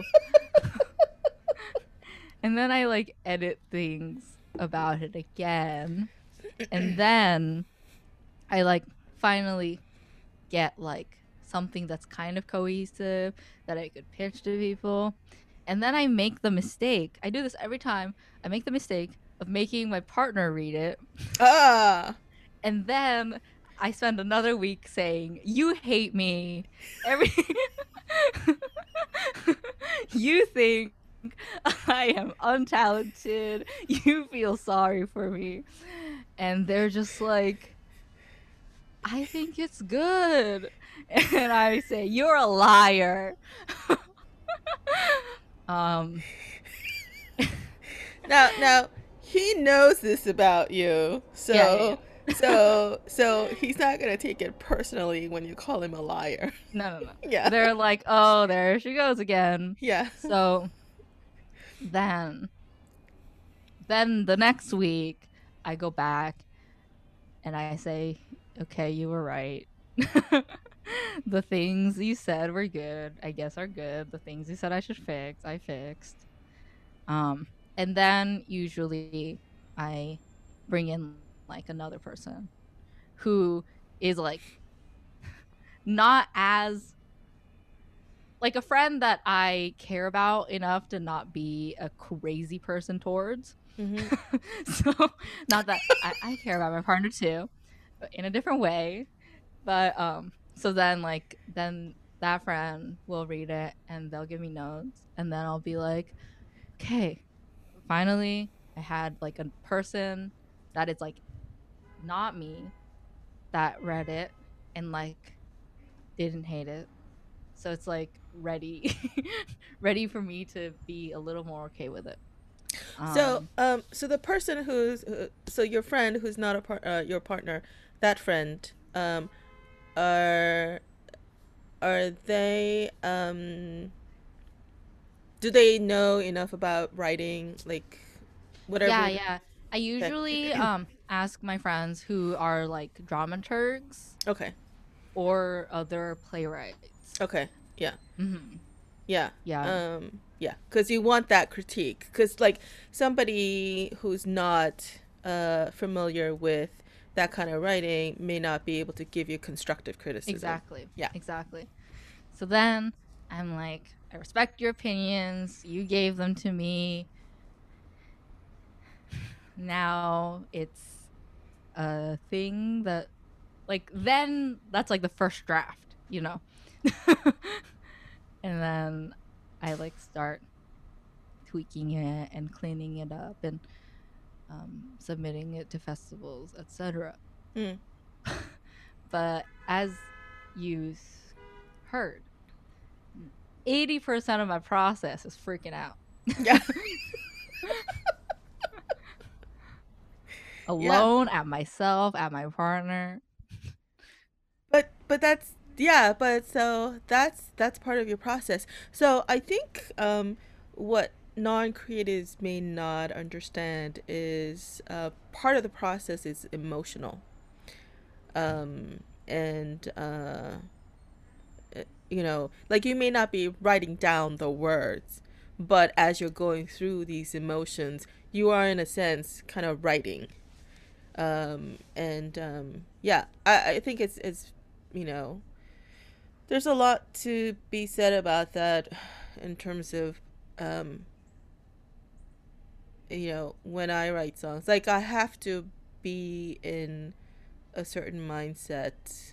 And I haven't really given myself that kind of mental emotional space the latter part of 2020, so I haven't Hmm. written anything in that time. I am sort of now kind of coming back into that. For some reason I find like the springtime, like the first half of any year, more productive than the second Oh, half. I don't know why. Yeah, totally. why is that? Is it I the don't know. sunlight, like shortening of days? That's just kind of like Honestly, that probably is. Like, and it's like birth season, you me. know? Like everything is blooming and it's like, yes, so is my like soul and brain. Yeah, no. For me, May and September are the most productive. So I only love, 2 months out of the yeah. Well, May is my birth month, so I Me always, too. really, wait, are you a Gemini? I am a Taurus. You're a Taurus. Okay, so you're Yeah. earlier May. Yeah. I'm like mid, yeah. But actually, I actually have a friend who does the whole astrology chart. I'm Hmm. not I don't really believe in astrology or anything like that. But I, you know, it's a curious topic. So Yeah. I have a friend who studied that whole thing, and she was like, I want to do your, you know, your birth chart. I'm like, okay. So she did it, and so I have a very strong Taurus Mm. component to me. So you know, very often I act like a Taurus and not so much like a Gemini. Mm. So I guess, yeah. Well, there you Grounded. go. You, whatever. But yeah, going back to your process, I think that that is part of your creative process, is going through those emotions. Yeah, You know? yeah, Yeah. totally. And for me, it clarifies what is important about what I'm doing Mhm. because I really care about the why of pieces. um like if I'm like watching something or reading something and I don't see like the why that's like other than that this person wanted to and could, Yeah. um it doesn't really speak to me. So then of course I don't want to be a hypocrite. And you know, a lot of the times there is this like impulse in me as a creative person who is a slave to capitalism, who keeps like being fed this idea that we need to be constantly be creating and putting out work into the world in order to be relevant or to identify as a creative or whatever. There's all these like thoughts Yeah, that are just like, I need to be doing something all the time and I need to be posting on Instagram and like telling everybody how great I'm doing. yeah. That's sort of the more the business side of being a creator, because we feel like if we don't do it, then what good are we? Yes, yes. Yes. So then there are times when like I'll have ideas of something that I'm like, that'll be fun. But it and these are all for different things. Like for example, a sketch, I don't really care. I'll write any sketch. And it's more like a mental exercise for me to be like, Hmm. okay, what can I write that's 2 to 5 minutes long, that's funny, that's on this topic or whatever. So like sketch writing, I'm just like, the point of writing a sketch is for a sketch show that I'm doing. Same for bits. They're more like, I'm doing stand up because I like doing stand up, and these are truths that I need to get out of my system to continue being a functional person. So those are the whys for me for Hmm. those things, especially because they're like a smaller scale that, you know, doesn't affect a lot of people. But for it's like whatever, these 10 people who are at this comedy show, they'll either laugh tonight or don't, and I'm not Yeah. going to change their life. But I think for I still feel a sense of responsibility when I do stand up too, because I think that anybody who stands on stage speaking into a microphone has a responsibility To their audience. to Yeah. say words that count. Yeah.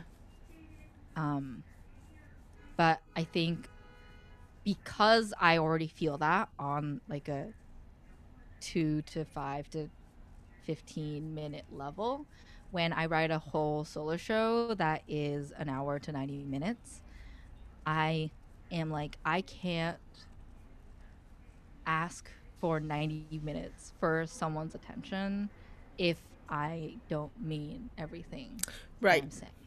Right. So Right. then often like that sense of, or like that pressure that I put on myself to like keep myself, to hold myself accountable for the work I make will like get ahead of me. So then it'll paralyze me because I'll be like, oh, I can't write anything Uh. because so then it's like that like crisis up and down that I go through over the course of writing it is a lot of just me like finding the balance, going back and forth between the part of me that is like, okay, I need to make sure that I mean everything I say and every word that I say counts. And Mm-hmm. then the other part of me that is like, fucking right.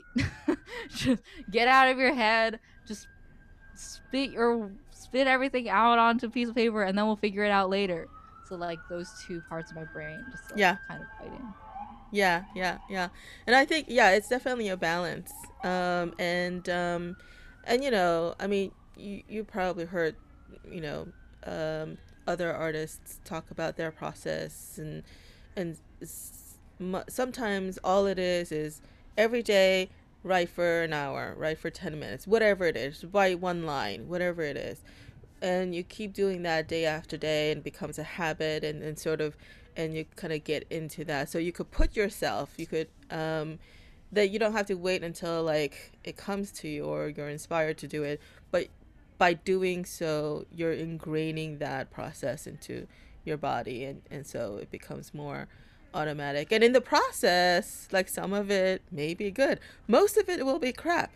Oh, totally. Like Yeah. I write every day. Like I do write every day.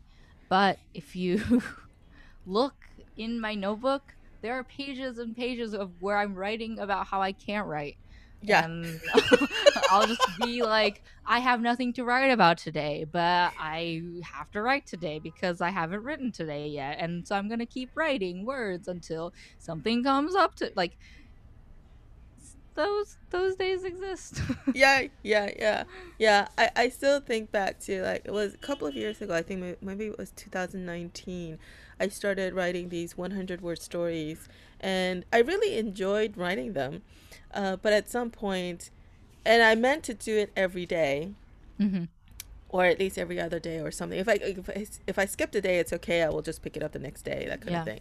But that one day skipping became 2 days and became five Hmm. days and became a it just kind of Yeah. like, at some point I just had to say, like, okay, I guess I'm not doing this anymore. But then I feel like I am still doing it. It's just that I Yeah. haven't put anything out there yet. And so at some point I have to put out the next one. Yeah.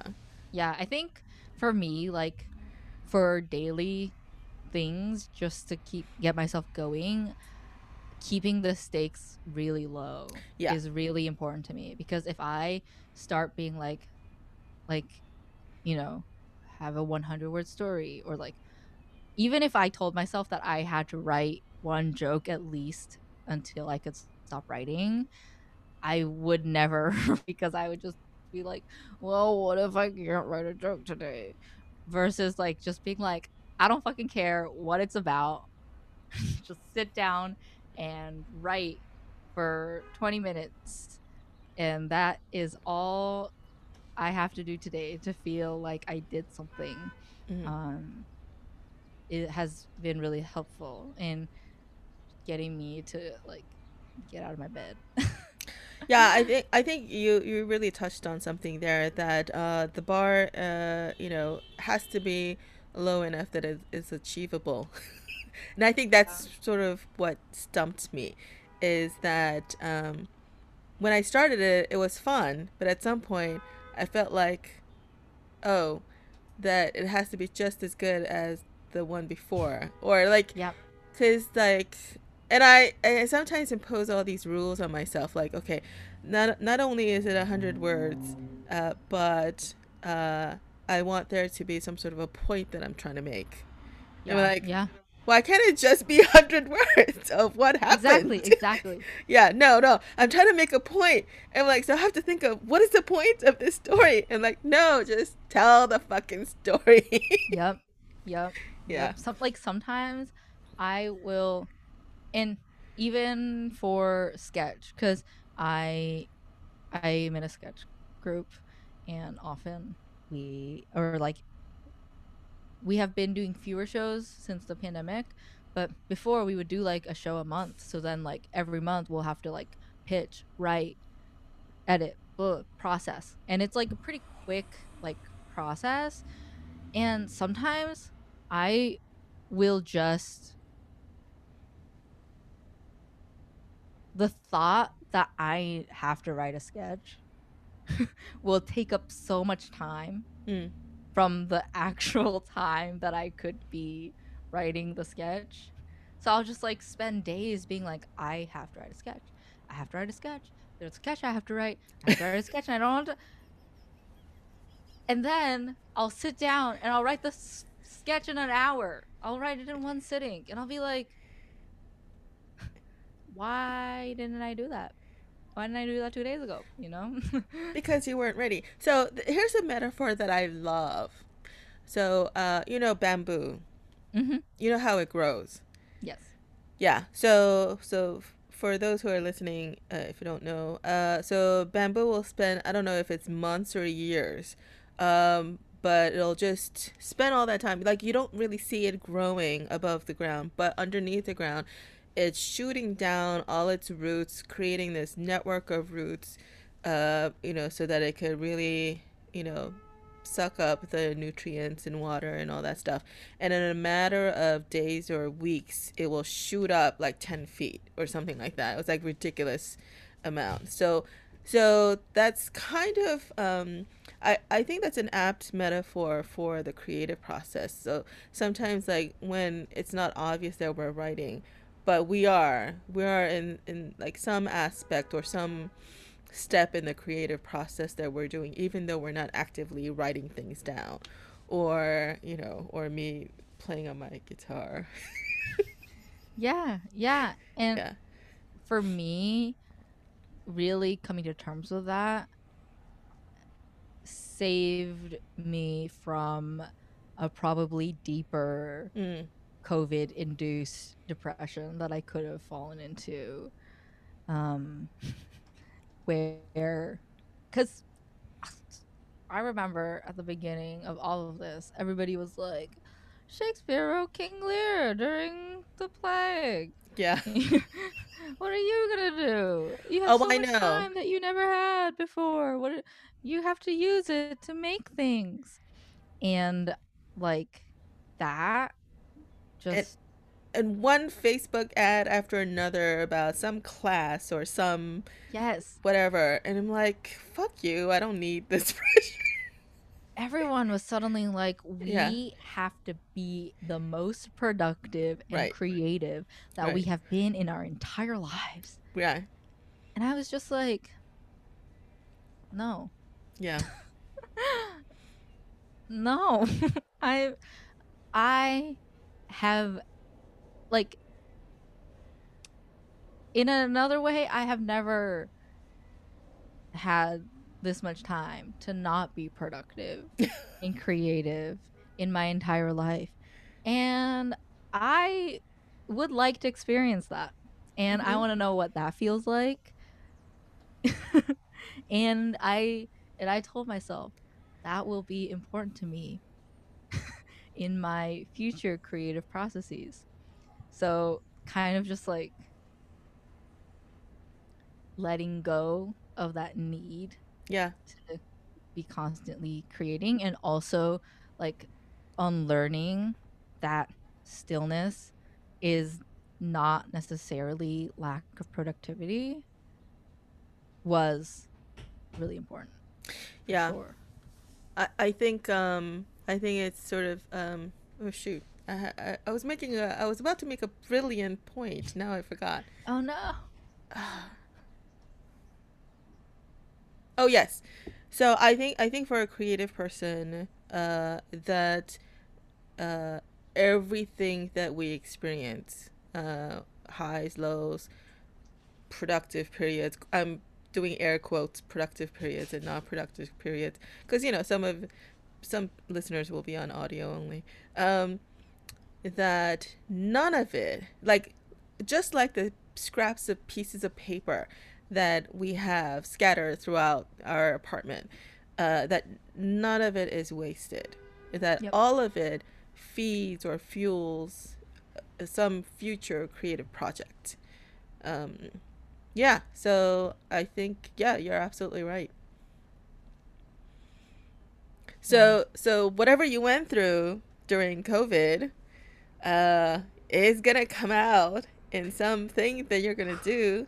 Yeah, The just like bamboo. bamboo shooting up. Yeah, 2021, 2022, 2025, whatever. Yeah. Yeah, Yeah. Yeah. I'm hoping. I believe it. I believe it. And I plant seeds. And I like telling myself that planting seeds is enough of a beginning, instead of just like being like, I'm gonna plant the seed now and then I'm gonna fertilize the shit out of it and then make it grow as fast as possible. Like and that is the rhetoric. We are all taught that like that's the only way to be. yeah, but But too much fertilizer can kill the seed. yes, exactly. So I'm Yeah, like I'm I'm trying the organic route. yeah, I'm yeah, trying the yeah, organic route this year. yeah, yeah. I think yeah. Sometimes it's hard to know though when to push so that you can, you know, get across that threshold and have that breakthrough.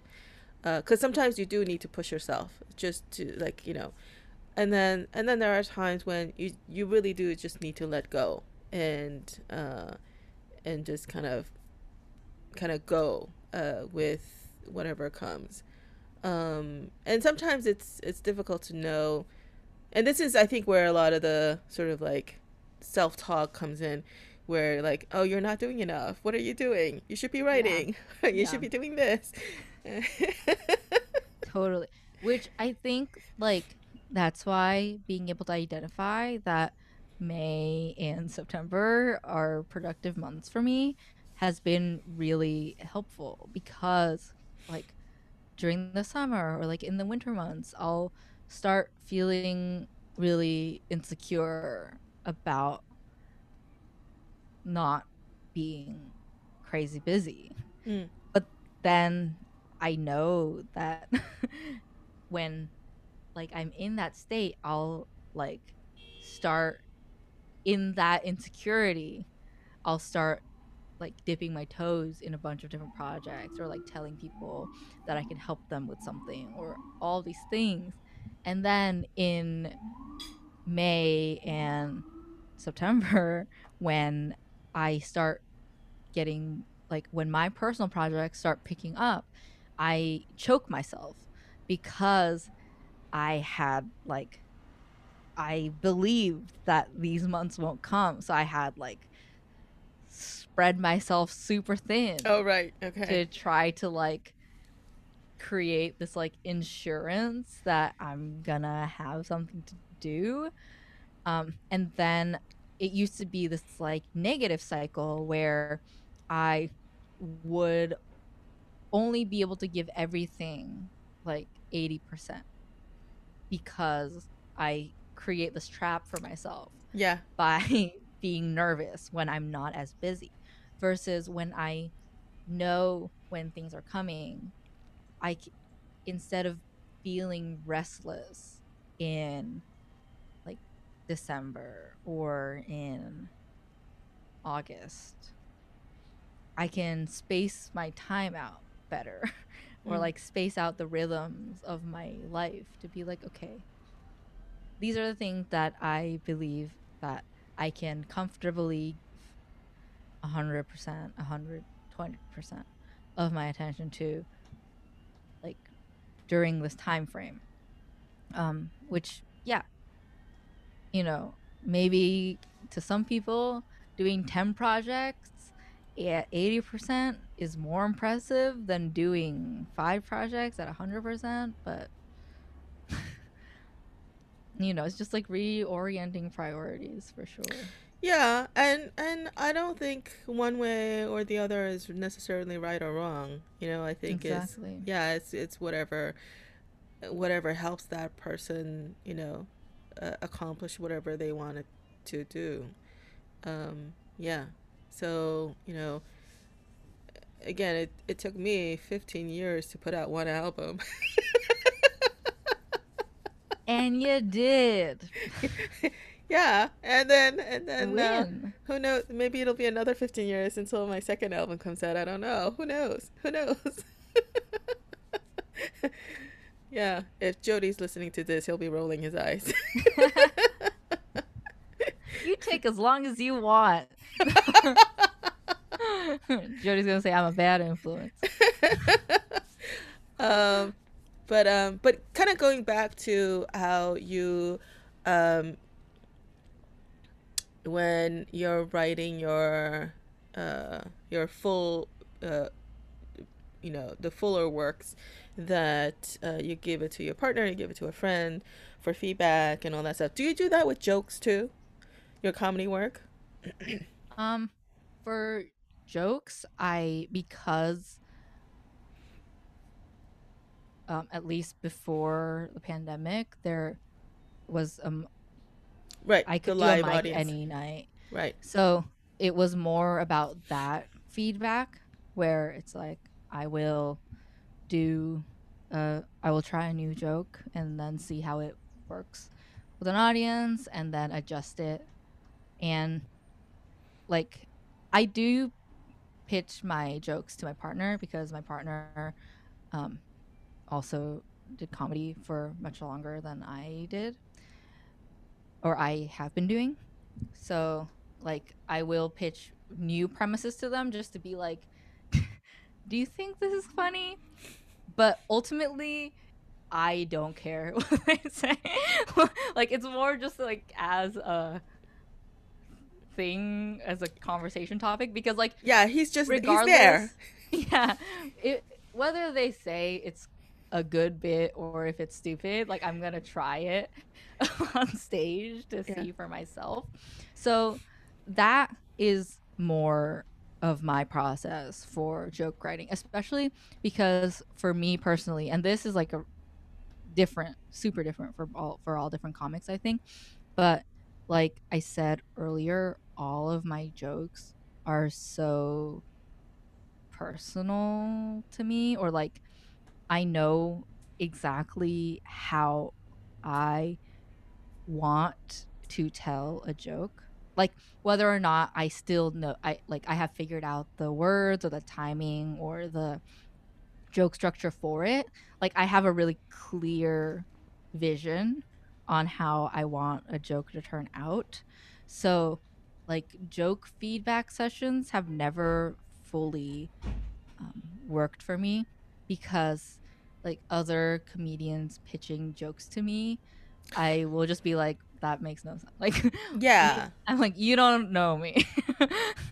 And actually, I'm a huge consumer of stand up, so I watch a lot of like stand up comedy specials, and also um a fair amount of like interviews that they give, or or I forget what the shows were called, but there's this sort of round table type of show where there are a bunch of comics, they sit around, they talk, and they invariably talk about their process and all that. And I also listen to Joe Rogan podcast a lot, and he often Mhm. talks about his own process. So yeah, so I do, and I think it's sort of universal that I mean that comics tend not to, especially the more seasoned ones, they tend not to try out their jokes to other comics. Mhm. Um, I think it's really, really more about getting the feedback from the audience, Yeah. because comedians will sort of listen to the joke differently than a regular audience would, you know? And I think like comics that I know will listen to a joke with their lens, because Yes. they also have their own idea of what they believe is good stand up. Yeah. And like, sure, that can be true for them, but it's not for me. And I think also I have had experiences where um, being a woman, a queer Asian woman in stand up, uh, not as many as I wish there were. And so a lot of the times I will get feedback from white men comedians being like, I don't think that joke works because it doesn't make sense to me. Um, and I'm like, this joke is not for you, sir. And and then I'll do the same bit at like a queer Black, Indigenous, and people of color show, and it'll kill because it is a space that has more people who like see and experience the world in a closer sense that I do than the straight white men comics Yeah. do. So then it's like their feedback is not necessarily useful to me because their standard or like their expectations and with the things that they find funny are just like not even related to what I'm trying to say or like Yeah. the experience that I want to give people. So it's kind of just like I would rather follow my own instinct. I would rather see who in the audience is reacting in what way. Like oftentimes I I I was really freed when I really realized like who I do my stand up for. Mm. Where it's like, yeah, of course I want everybody to like me and to laugh. Okay, I'm human. But when I like do a set and um women, especially women of color and queer people, come up to me and are like, you express something that I have been wanting to forever, and you made me laugh. Like, I could cry because that makes me so happy. Mm-hmm. And as long as like those people exist, I don't care really if the people who aren't them Mm-hmm. are like staring at me in confusion. You know? Um and that like helped me get closer to the stand up that I want to do more versus like trying to please everybody because You can't. I'm not for everyone. Yeah. Yeah, and comedy, as much as I don't know other things, is. I mean, humor sometimes. I'm trying to think if there is something that's absolutely universally funny to everyone in every situation. Probably not. So, Farting, I think, is okay, pretty close. I think farts are pretty close. farts and poops, I think people love that shit, and fart anyone jokes. anyone who is like I'm above fart jokes, I'm like you are a liar. I don't believe you. Bodily function jokes, yeah. Uh, Because I guess, like, yeah, is there a single person on the entire earth who has not ever farted? yes, Probably exactly. not. Yeah, exactly. Okay. Um, so But yes, yeah, no, okay. I get what you're saying. Yeah, so like humor is sometimes, like it's, that's why there are so many different kinds of comics out there because, um, you know, we all find different things funny. But at the same time, I think as a comic, that if you like, you can't censor yourself, right? You can't say, oh, you know, maybe this is not funny to some people, so I won't make a joke about that, or this is Hmm. a taboo subject, so I won't make a joke about that. I think then you're doing a disservice to whoever audience might be yours. You know? Yeah, yeah, Yeah, I yeah. totally agree, and I think like it it comes down to like what your really core values are, right? Because if like one I think that someone who like let me find a way to articulate this. Like you will never make a joke that you don't believe in if you truly believed in the things you make your jokes about. Okay, wait. Say that Does that again. make sense? No, no, no. Yeah. I think so, but say that again. um okay. You like one would could never make a joke about something that they don't believe if they really believe what they believe in and what they're telling the jokes about. Does that make sense? Okay, right, right. So, Which is why like it works the other way. Where like if someone makes a racist joke yeah. and they're like it was a joke, I'm like, well, if you thought making a that joke was a good idea, there's probably like you're probably a racist. Like there's a part of your brain that Ah, allows that racism to exist, which like of course a much hyperbolized clear example. But like it goes both ways where it's like a person who like makes a joke about a taboo subject matter, if they truly believe that that is the joke that they have to tell and they believe that they have something important to say about it, then like they would, if they truly care about writing jokes and like believe in the responsibility that someone who stands on a stage with a microphone has, yeah. would Okay. like make a joke, like a good joke even about a taboo subject. Yeah. This is actually very interesting. Let's kind of get into it a little bit. Yeah. Okay, so if I'm hearing you correctly, that if I tell a racist joke, then there is some racist part of me that allows it to tell that joke. Yes.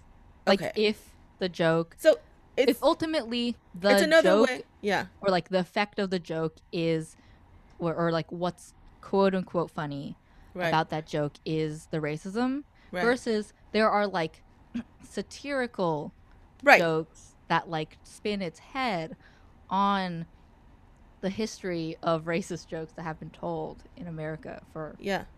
as long as comedy existed.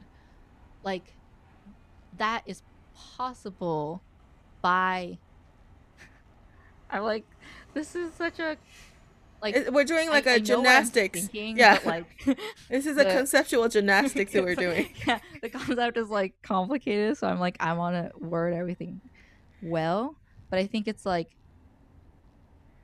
ultimately it's like, do you mean what you said? Yeah. So And do you so know what you're saying? right. So it's another way of saying there's a kernel of truth in every joke, right? I mean, Mm-hmm. it's sort of an expanded more yeah, more text we're saying that basically that with more texture. Um so for the sake of argument, that a racist joke can be uh, can come from not necessarily a racist perspective, but a criticism of that perspective. Yes. So it's Yeah, like, is it a racist joke? Is it a racist joke or a joke about the existence of racism? right, Right. right. Sometimes though, it's not.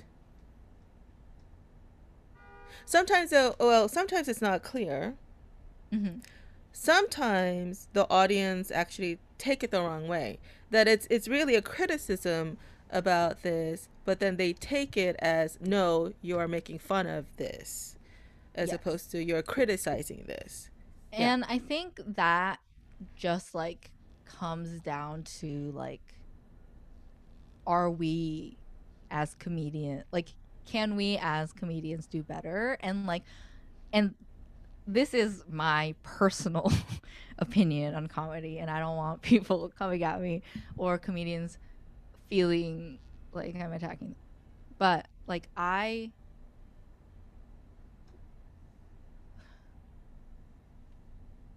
guess it's like I would rather think the joke, like if I'm going to do a joke about a taboo subject, I would rather fully think it through and make sure that it is really clear what I'm saying before I do that joke. Like, and that's again the responsibility of making the choice to make that kind of joke. Because ultimately, like, Yeah. no one has to. Like, there are enough jokes about race that exist. So, unless it's like really new and like saying something that with a completely different perspective that is really important for that specific comedian to point out, me personally, I'm like, why why take that Mm. route? Like, So, do you think that it's sort of like a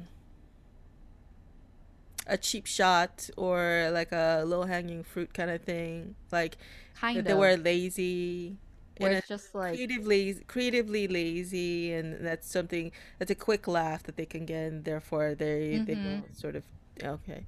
So is it really more that um than the subject itself? Yeah, I think that it's like we were talking about earlier, like I really think that anything can be joked about. Yeah. But I also really think that if you want to joke about anything, and if there are specific things that you want to joke about, then you really need to know what you're doing. Where it's like, you know, I guess, I don't know if this is a good metaphor. I just thought of it. But like, there are surgeries that are harder than Sure. like some surgery, you know, like someone who can do like a double eyelid surgery probably shouldn't suddenly do a heart transplant. You know what I mean? Yeah, no, absolutely. Yeah. Like that is definitely, oh my, I got really passionate.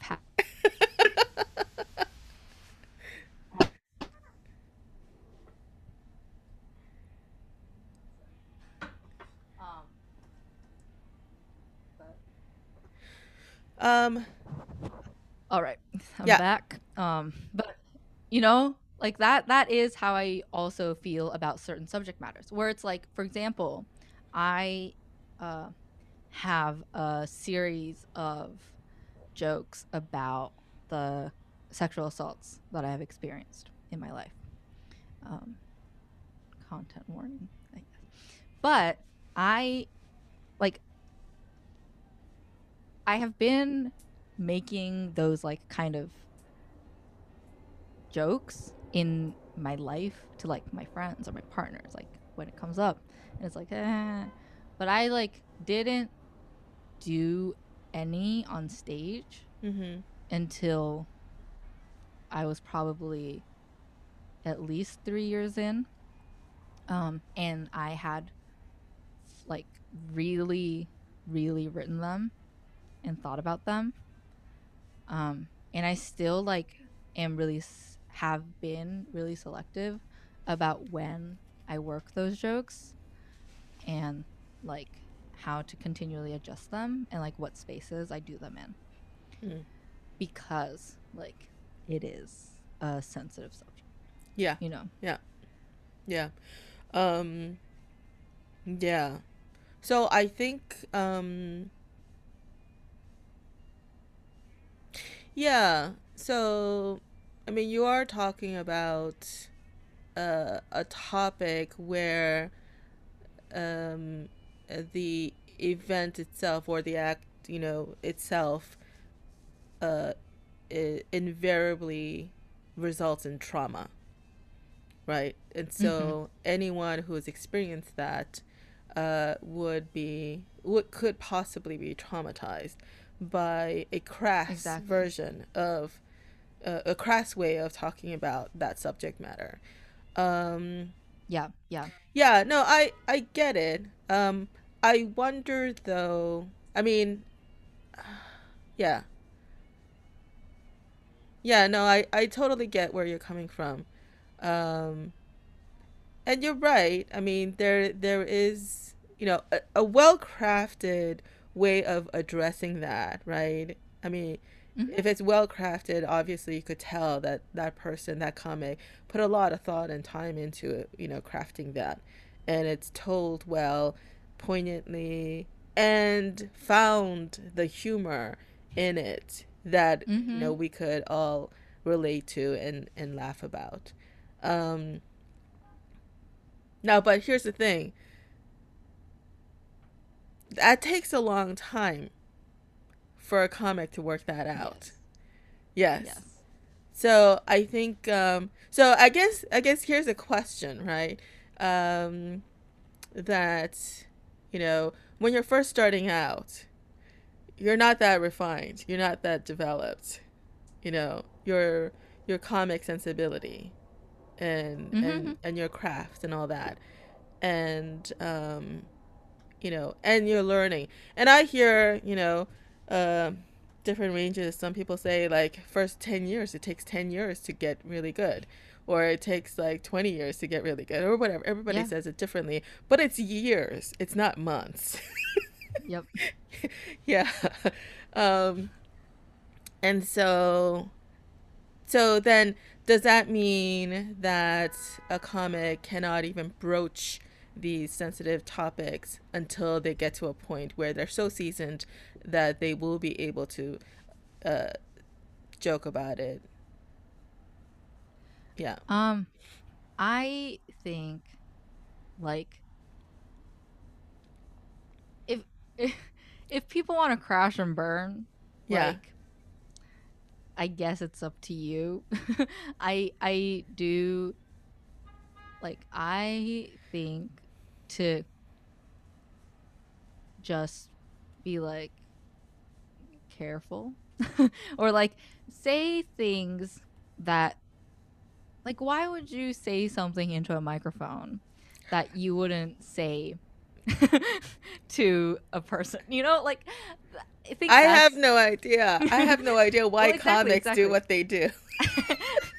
there are some people that I have seen and heard that are complete mysteries to me to just be like Yeah. why did you just think that was a good idea.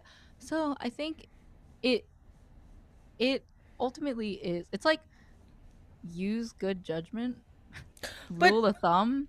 I guess what I'm saying is, but isn't that part of the process too? Because you say stupid things, and then the reaction is, "My goodness, how could you even say that?" I'm like, okay, that's not working.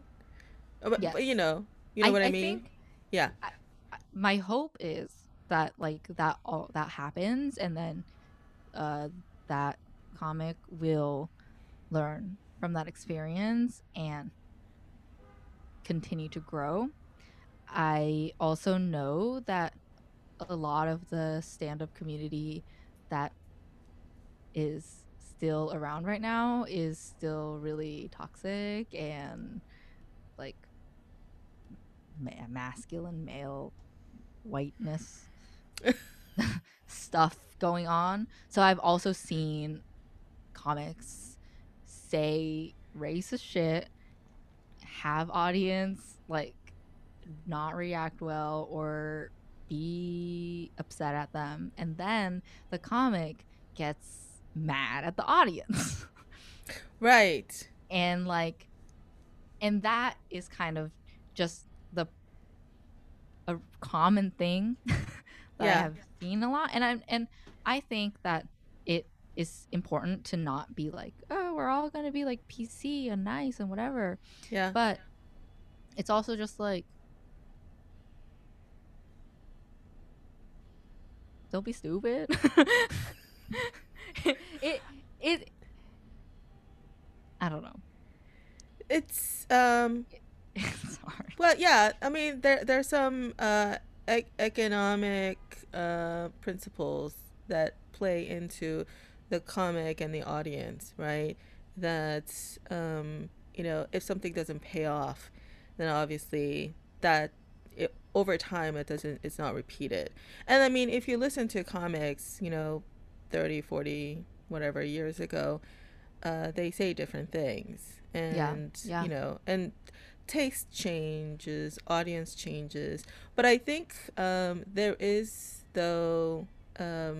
So I think I personally, I mean, I'm not a comic. I'm in the audience, and I even as an audience member, I lean more toward that. All's fair. Say whatever it is you want, and you know if I don't like it, I won't listen to you. hmm You know, so there is that sort of marketplace, that free market kind of economy that takes place. And if enough people don't listen to you, then you're not going to get hired again. There's not going to be another, yeah, special, that sort of thing. And so, I I think, like I wouldn't necessarily tell um, anybody, especially uh, where speech is the medium or the product, or it's what your words, it's what you're saying. Like I wouldn't ever tell someone like don't make this joke, or don't tell the joke that way, or whatever. It's like no, you say it. hmm And I think yeah. yeah. I think for me, it's ultimately like craft it. Yeah, Like it's just definitely a put in craft. some sort of effort, please. Like, I think that is where it comes down to, Yeah. where sometimes because stand up comes across as being very like free, and like you're uh like the best comics sound like they're talking off the top of their heads, even if it's material that they've been working on for Oh years and yeah. years and years, right? Yeah. Which I think often, and what you were saying earlier about like, yeah, but what about people starting out, I think is really valid. But there is this like part of me who is like, well, it's still an art form. It's still a craft. So like, sure, at an open mic that you're paying for stage time, like, I guess you can try whatever that you want to try, as long as it's not like hate speech. um but yes, like I'm like, it's still something that Yeah. you have to work on. Like, you can't just talk out of your ass and then expect any kind of um like reward from that experience. So it's like I, art is the joke about race that you made a Yeah. cheap racist throwaway line that like there was just no real reason for you to say other than you thought is an easy laugh, or is it clear that you wrote it, I think is like a very distinct difference. Yeah. So then, okay. So, again, this is another sort of for sake of argument. Mm-hmm. So let's say the comic is genuinely racist. This is his worldview, right? And I said his word. This is their worldview. It could be a she, um, and so, but this is their thing. This is their truth, and they're speaking to it. Now, I mean, it can be horribly offensive, right? Mm-hmm. And there's probably an audience that will laugh to it. Yeah. Yeah. Okay.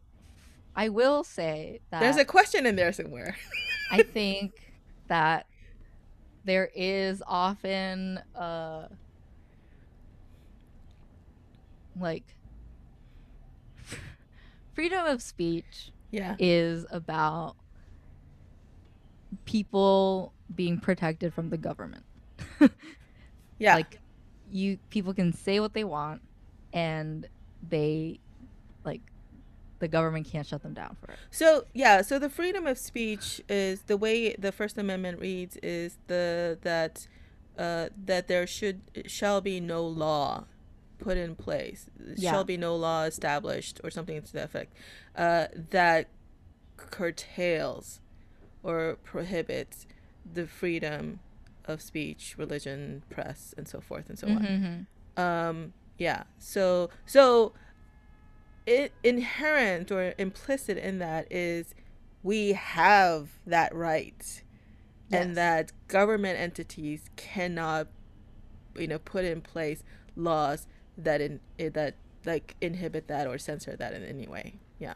Yes. But that doesn't mean that private entities such as a venue or a show producer, Ah, sure. etc., cannot shut you down or shut Sure. the person in question down. And I think that is like often confused in conversations surrounding freedom of speech, or at least like ones that I have been in where people argue like, I can say whatever I want because of freedom of speech, where it's like, no, I can tell you to get off the fucking stage. Yeah. um If you're the proprietor of that stage, yes, you could yes. absolutely do that. But that sort of happens all the time. You audition performers. Well, actually, in an open mic, it's a little different where it's Yeah. open to everyone. And and yeah. and for me, because like I like I like kindness. I like people to be happy. I or I okay. I don't mind people being uncomfortable by the Yeah. things I say. Yeah. But I want to mainly empower, right? Like me personally, I want people who feel like they have been the butt of the jokes throughout Hmm. their lives to feel like they can make the joke and that they do not have to be the butt of the joke, that they can be the powerful person in a joke dynamic, which Hmm. is why which is what I try to um, keep at the forefront when I do comedy and write jokes. Hmm. So when I see comedians who do jokes that tear people down, I'm like, I don't like you. Hmm. Like, I'm not saying that, like, I personally, like, of course, you're alive and the world exists and you're a part of it, and that sucks. And I'm allowed to not like you. Yeah. No, like, absolutely. like that's just how I feel. Like, I don't think you're contributing to making the world a better place, and therefore don't like you. Yeah. I wonder though that if that is I'm trying to think if that is purely a subjective opinion or if there's some sort of uh cuz somebody could say that about you and your art form as well. Oh, for That sure. A yeah, lot of people don't like yeah, some of the that jokes I that make. comedy, the role of comedy and the purpose of comedy is to shake things up, is to you know, to push that envelope. It's to um by making fun of it, what they're doing is sort of waking people up. Um Yeah. I to think I yeah. also just like don't think that shock value that comes from just purely because we're talking about racism, like other taboo subjects, kind of different, but shock value that comes from racism is not like pushing the envelope or interesting or new at this point in history. Like anything that, like, any kind Yeah. of racist sentiment that someone can Yeah. have the audacity to say on stage, Yeah. like I think is, or like has been said, passe, and is not actually adding to a envelope pushing conversation because it has just been the general mindset of the in power population for so many years. And I think that's like the main thing about that topic for me. Right. So just to clarify that so are you making a distinction between racist joke and jokes criticizing racism? Yes, of course. Oh, okay. Okay. Yeah, yeah, yeah. So so yeah. So I think any so but here's the thing, right?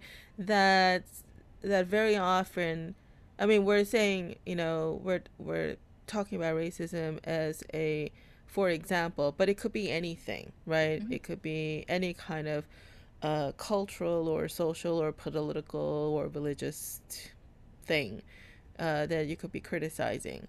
Um, but so sometimes though the criticism um, can be construed by the audience as not criticism but inappropriate or shock value, or or lowbrow, or whatever, right?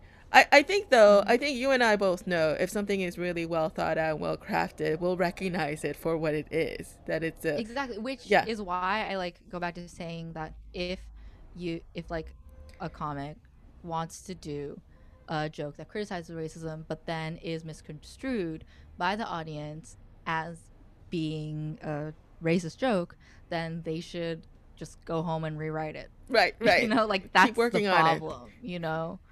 Um they probably shouldn't do it the exact same way again. Like that's probably not the right move. Um and that's what it is. You know, You that's know, the craft portion yeah. of it.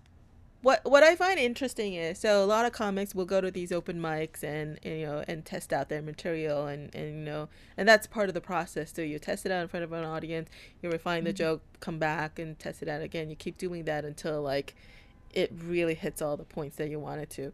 Um, now, uh, but here's the thing: that audience, your test audience, is a self-selected audience, right? Yes. Yeah, Yes. this is not the mass population. So Yeah. mass population is a lot more diverse in terms of worldviews and opinions and taste.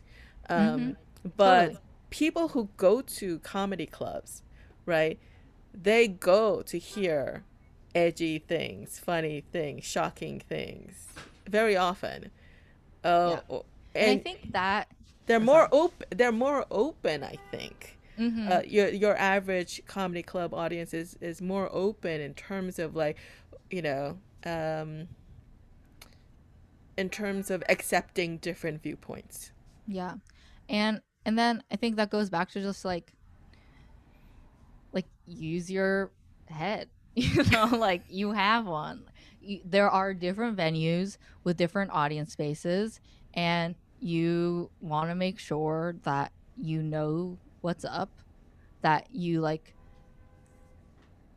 uh fit your material to that space. And of course that's why people want an abundance of material so that they can like adjust their like the bits that they do or like how they do it to the different venues or like the audience shapes. You know, like I wouldn't do a set even if it's the same jokes, a set that's for 10 people and a set that's for 50 people is like just a different Mm, piece. You know, like mm, you would do it differently. One would do it differently. So similarly, like a show that is in a dive bar in East Village, probably at like 11 p.m. Different vibe they're all than drunk, so they'll laugh at anything. yeah. I will probably do different jokes compared to a show at like uh uh women like the new women's space in Williamsburg at Yeah. 6 p.m. You know, like it's a different space with a different room. And I think a really big part of like just doing stand up that other than being like telling jokes or writing them and performing them is the ability to like shape the atmosphere of Hmm. the room you're working. Yeah. Yeah. I think knowing your environment, knowing your audience is definitely part of the performance. And if you're not attuned to that, then I don't think you're a good comic, right? Exactly. Yeah, yeah. Exactly. So then Yeah. like that is kind of my response to your earlier question about like the comedy club going audience versus like the general public. But there are Right. some comedy shows that not comedy club audience are at, or there are like me doing a show at a comedy club versus me doing a set at my friend's like sustainable fashion symposium that they just wanted like entertainment in the middle of.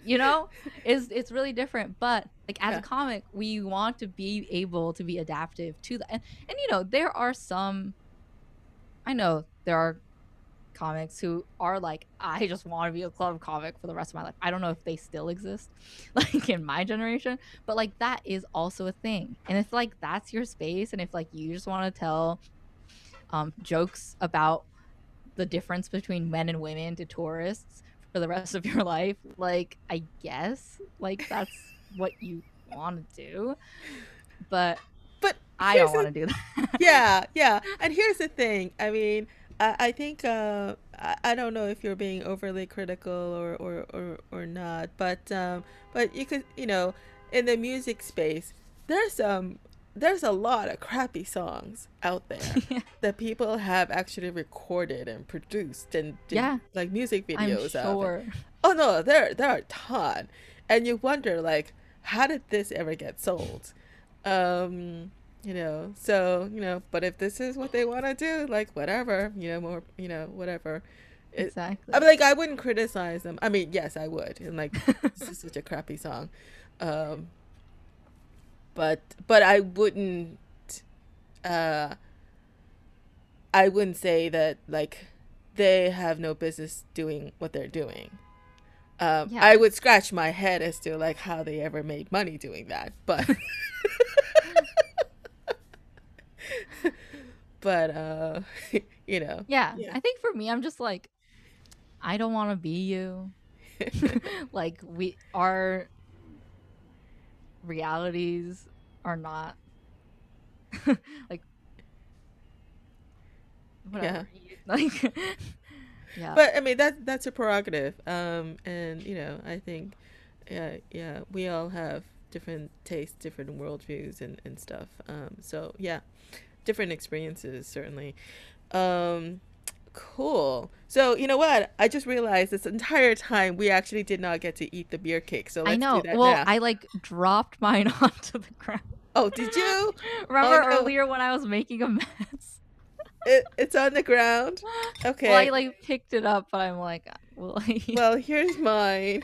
yay! Did Well, you make them? I did. So It's this okay. is I dropped a slice, so I'll eat the rest okay. later for Yeah. sure. So the story behind beer cake. So this is something that this is the first cake I learned how to make. I'm gonna eat Mm-hmm. one.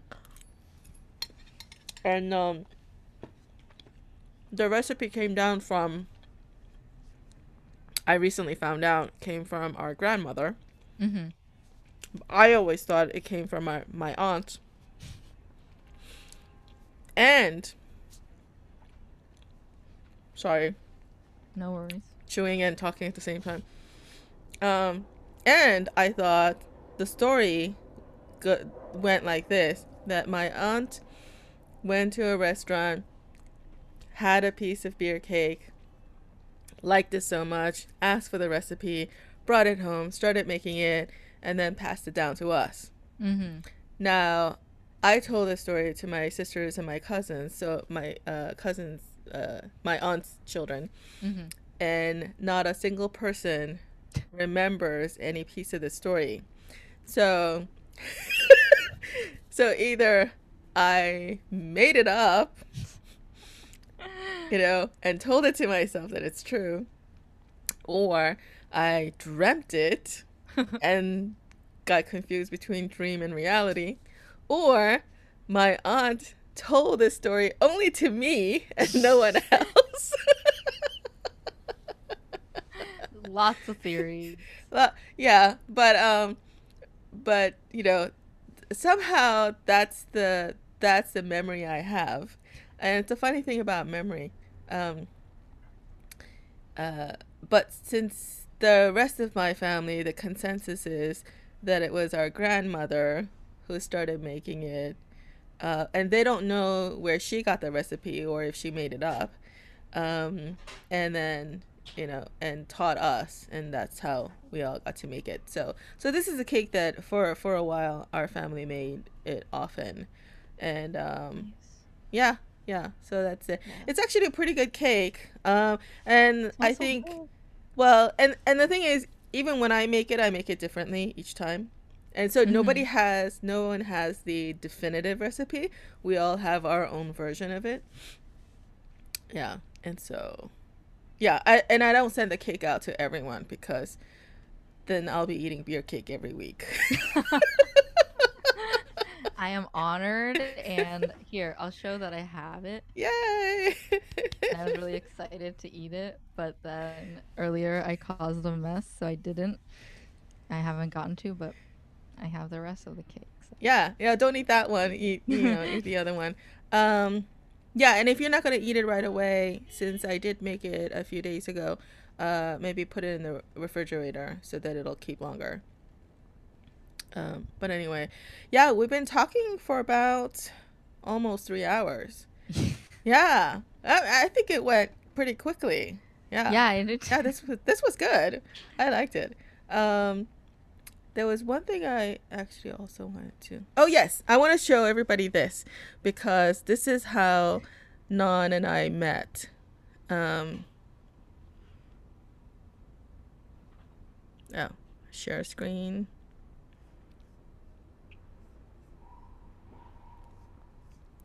So we used to go to this space called New Women's Space in Brooklyn, and our mutual friend Steph told me one day Mm-hmm. that you were doing, I think, a monthly show or no, Mm-hmm. no, twice a month. Twice a month. Yeah, comedy show twice a month where you invited fellow comics and you guys all did like 10 minutes a piece or something like that. Mm-hmm. And Steph told me that you may be looking for a musical guest, and I jumped on that and like, yay! And so you and I we were going back and forth about it, and I had asked you, hey, do you have any like a something that I could use to promote on my social media? Um, yeah, here we go. So, hey, it's not showing the whole thing. I think Uh, that's the whole thing. Oh no, it's not showing the whole thing. There's the bottom of it is cut off a little bit. Hold on a second. Let me see if I could expand this. I don't know if that's better. Oh, okay, here we go. No. No. Okay. Oh yeah, you can see it. No, you know what it is? The thing is whole never mind. Yeah, you can see the whole thing. It's just that I can't see it. Oh, Cuz okay. the control panel is Oh, hiding right, a right, piece of right. it.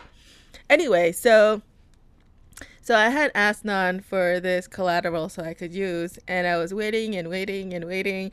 And I come from a corporate background, and so like I kind of have this a bit of impatience. Like if I ask for Sorry. something, no, it's not your fault. You did eventually give me one with my name on it, but I saw this on your social media, so I just downloaded that picture and inserted my own picture in. And this is what I did. And I was afraid that you might get upset, so I didn't tell you. I showed it to No. you. I don't know. I kind of figured, well, she's a comedian, so she'll probably find it's funny. But I did eventually show you this, and you laughed. Yeah. But yeah, so this is my humor. It's great. You saved me some work. Well, you did eventually put my name in there, and Yes. in nice, pretty pink. Yeah. I think I have. I think I have a. Yeah, this is it. There you go. Yay! My name in print. Yes. Uh, these nonsense promo photos. Oh, they're awesome. Here, let me show you another one that I downloaded. Ooh, very risque. Yes.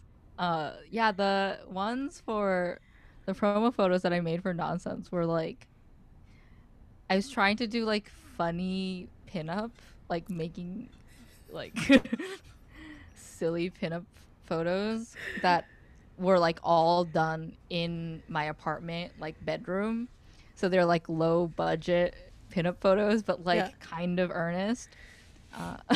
So they're really silly. You can see more on my Instagram. There's also a nonsense show Instagram if you want to check that out, even though we are not currently up and running.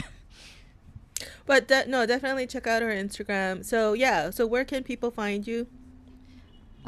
You can find me on Instagram, as we have been talking about, and Deja showed you earlier, at Nyanchate, Nyanchatte. And then on Twitter, I'm at Non of Your Business, where it's at NON, like my name. And then business is spelled BIZNESS. Not to confuse people. Not to be. Business was taken. Okay. Ah. Someone had taken it. And then, yeah, my website is my full name, nonkuramoto.com, if you want to see the other stuff that I do. But if you're just interested in staying up to date or like seeing fun pictures of me, then definitely Instagram.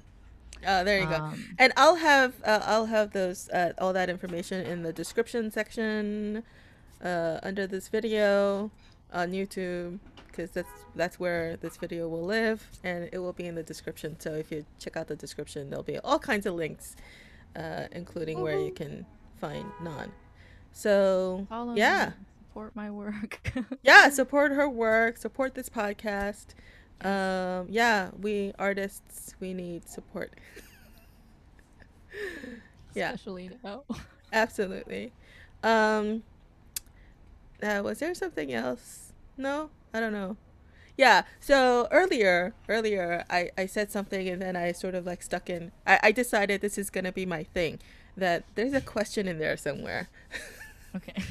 that I decided I'm gonna work that phrase in every You're gonna episode use it. somewhere. Yeah, exactly, because that's my thing. Because like sometimes I have these really long preambles to a question that sometimes by the end of that preamble I forget the actual question, and so I end up saying there's a question in there somewhere, and usually the person I'm talking to like understands where I'm trying to go, and picks it up and responds. So yeah, I mean, I need to have some sort of a catchphrase, right? I don't know. Yeah. It's good to have a catchphrase. Yeah. Sounds like there might be dinner coming soon. I don't know. I hear something like on your end. Somebody's in the kitchen.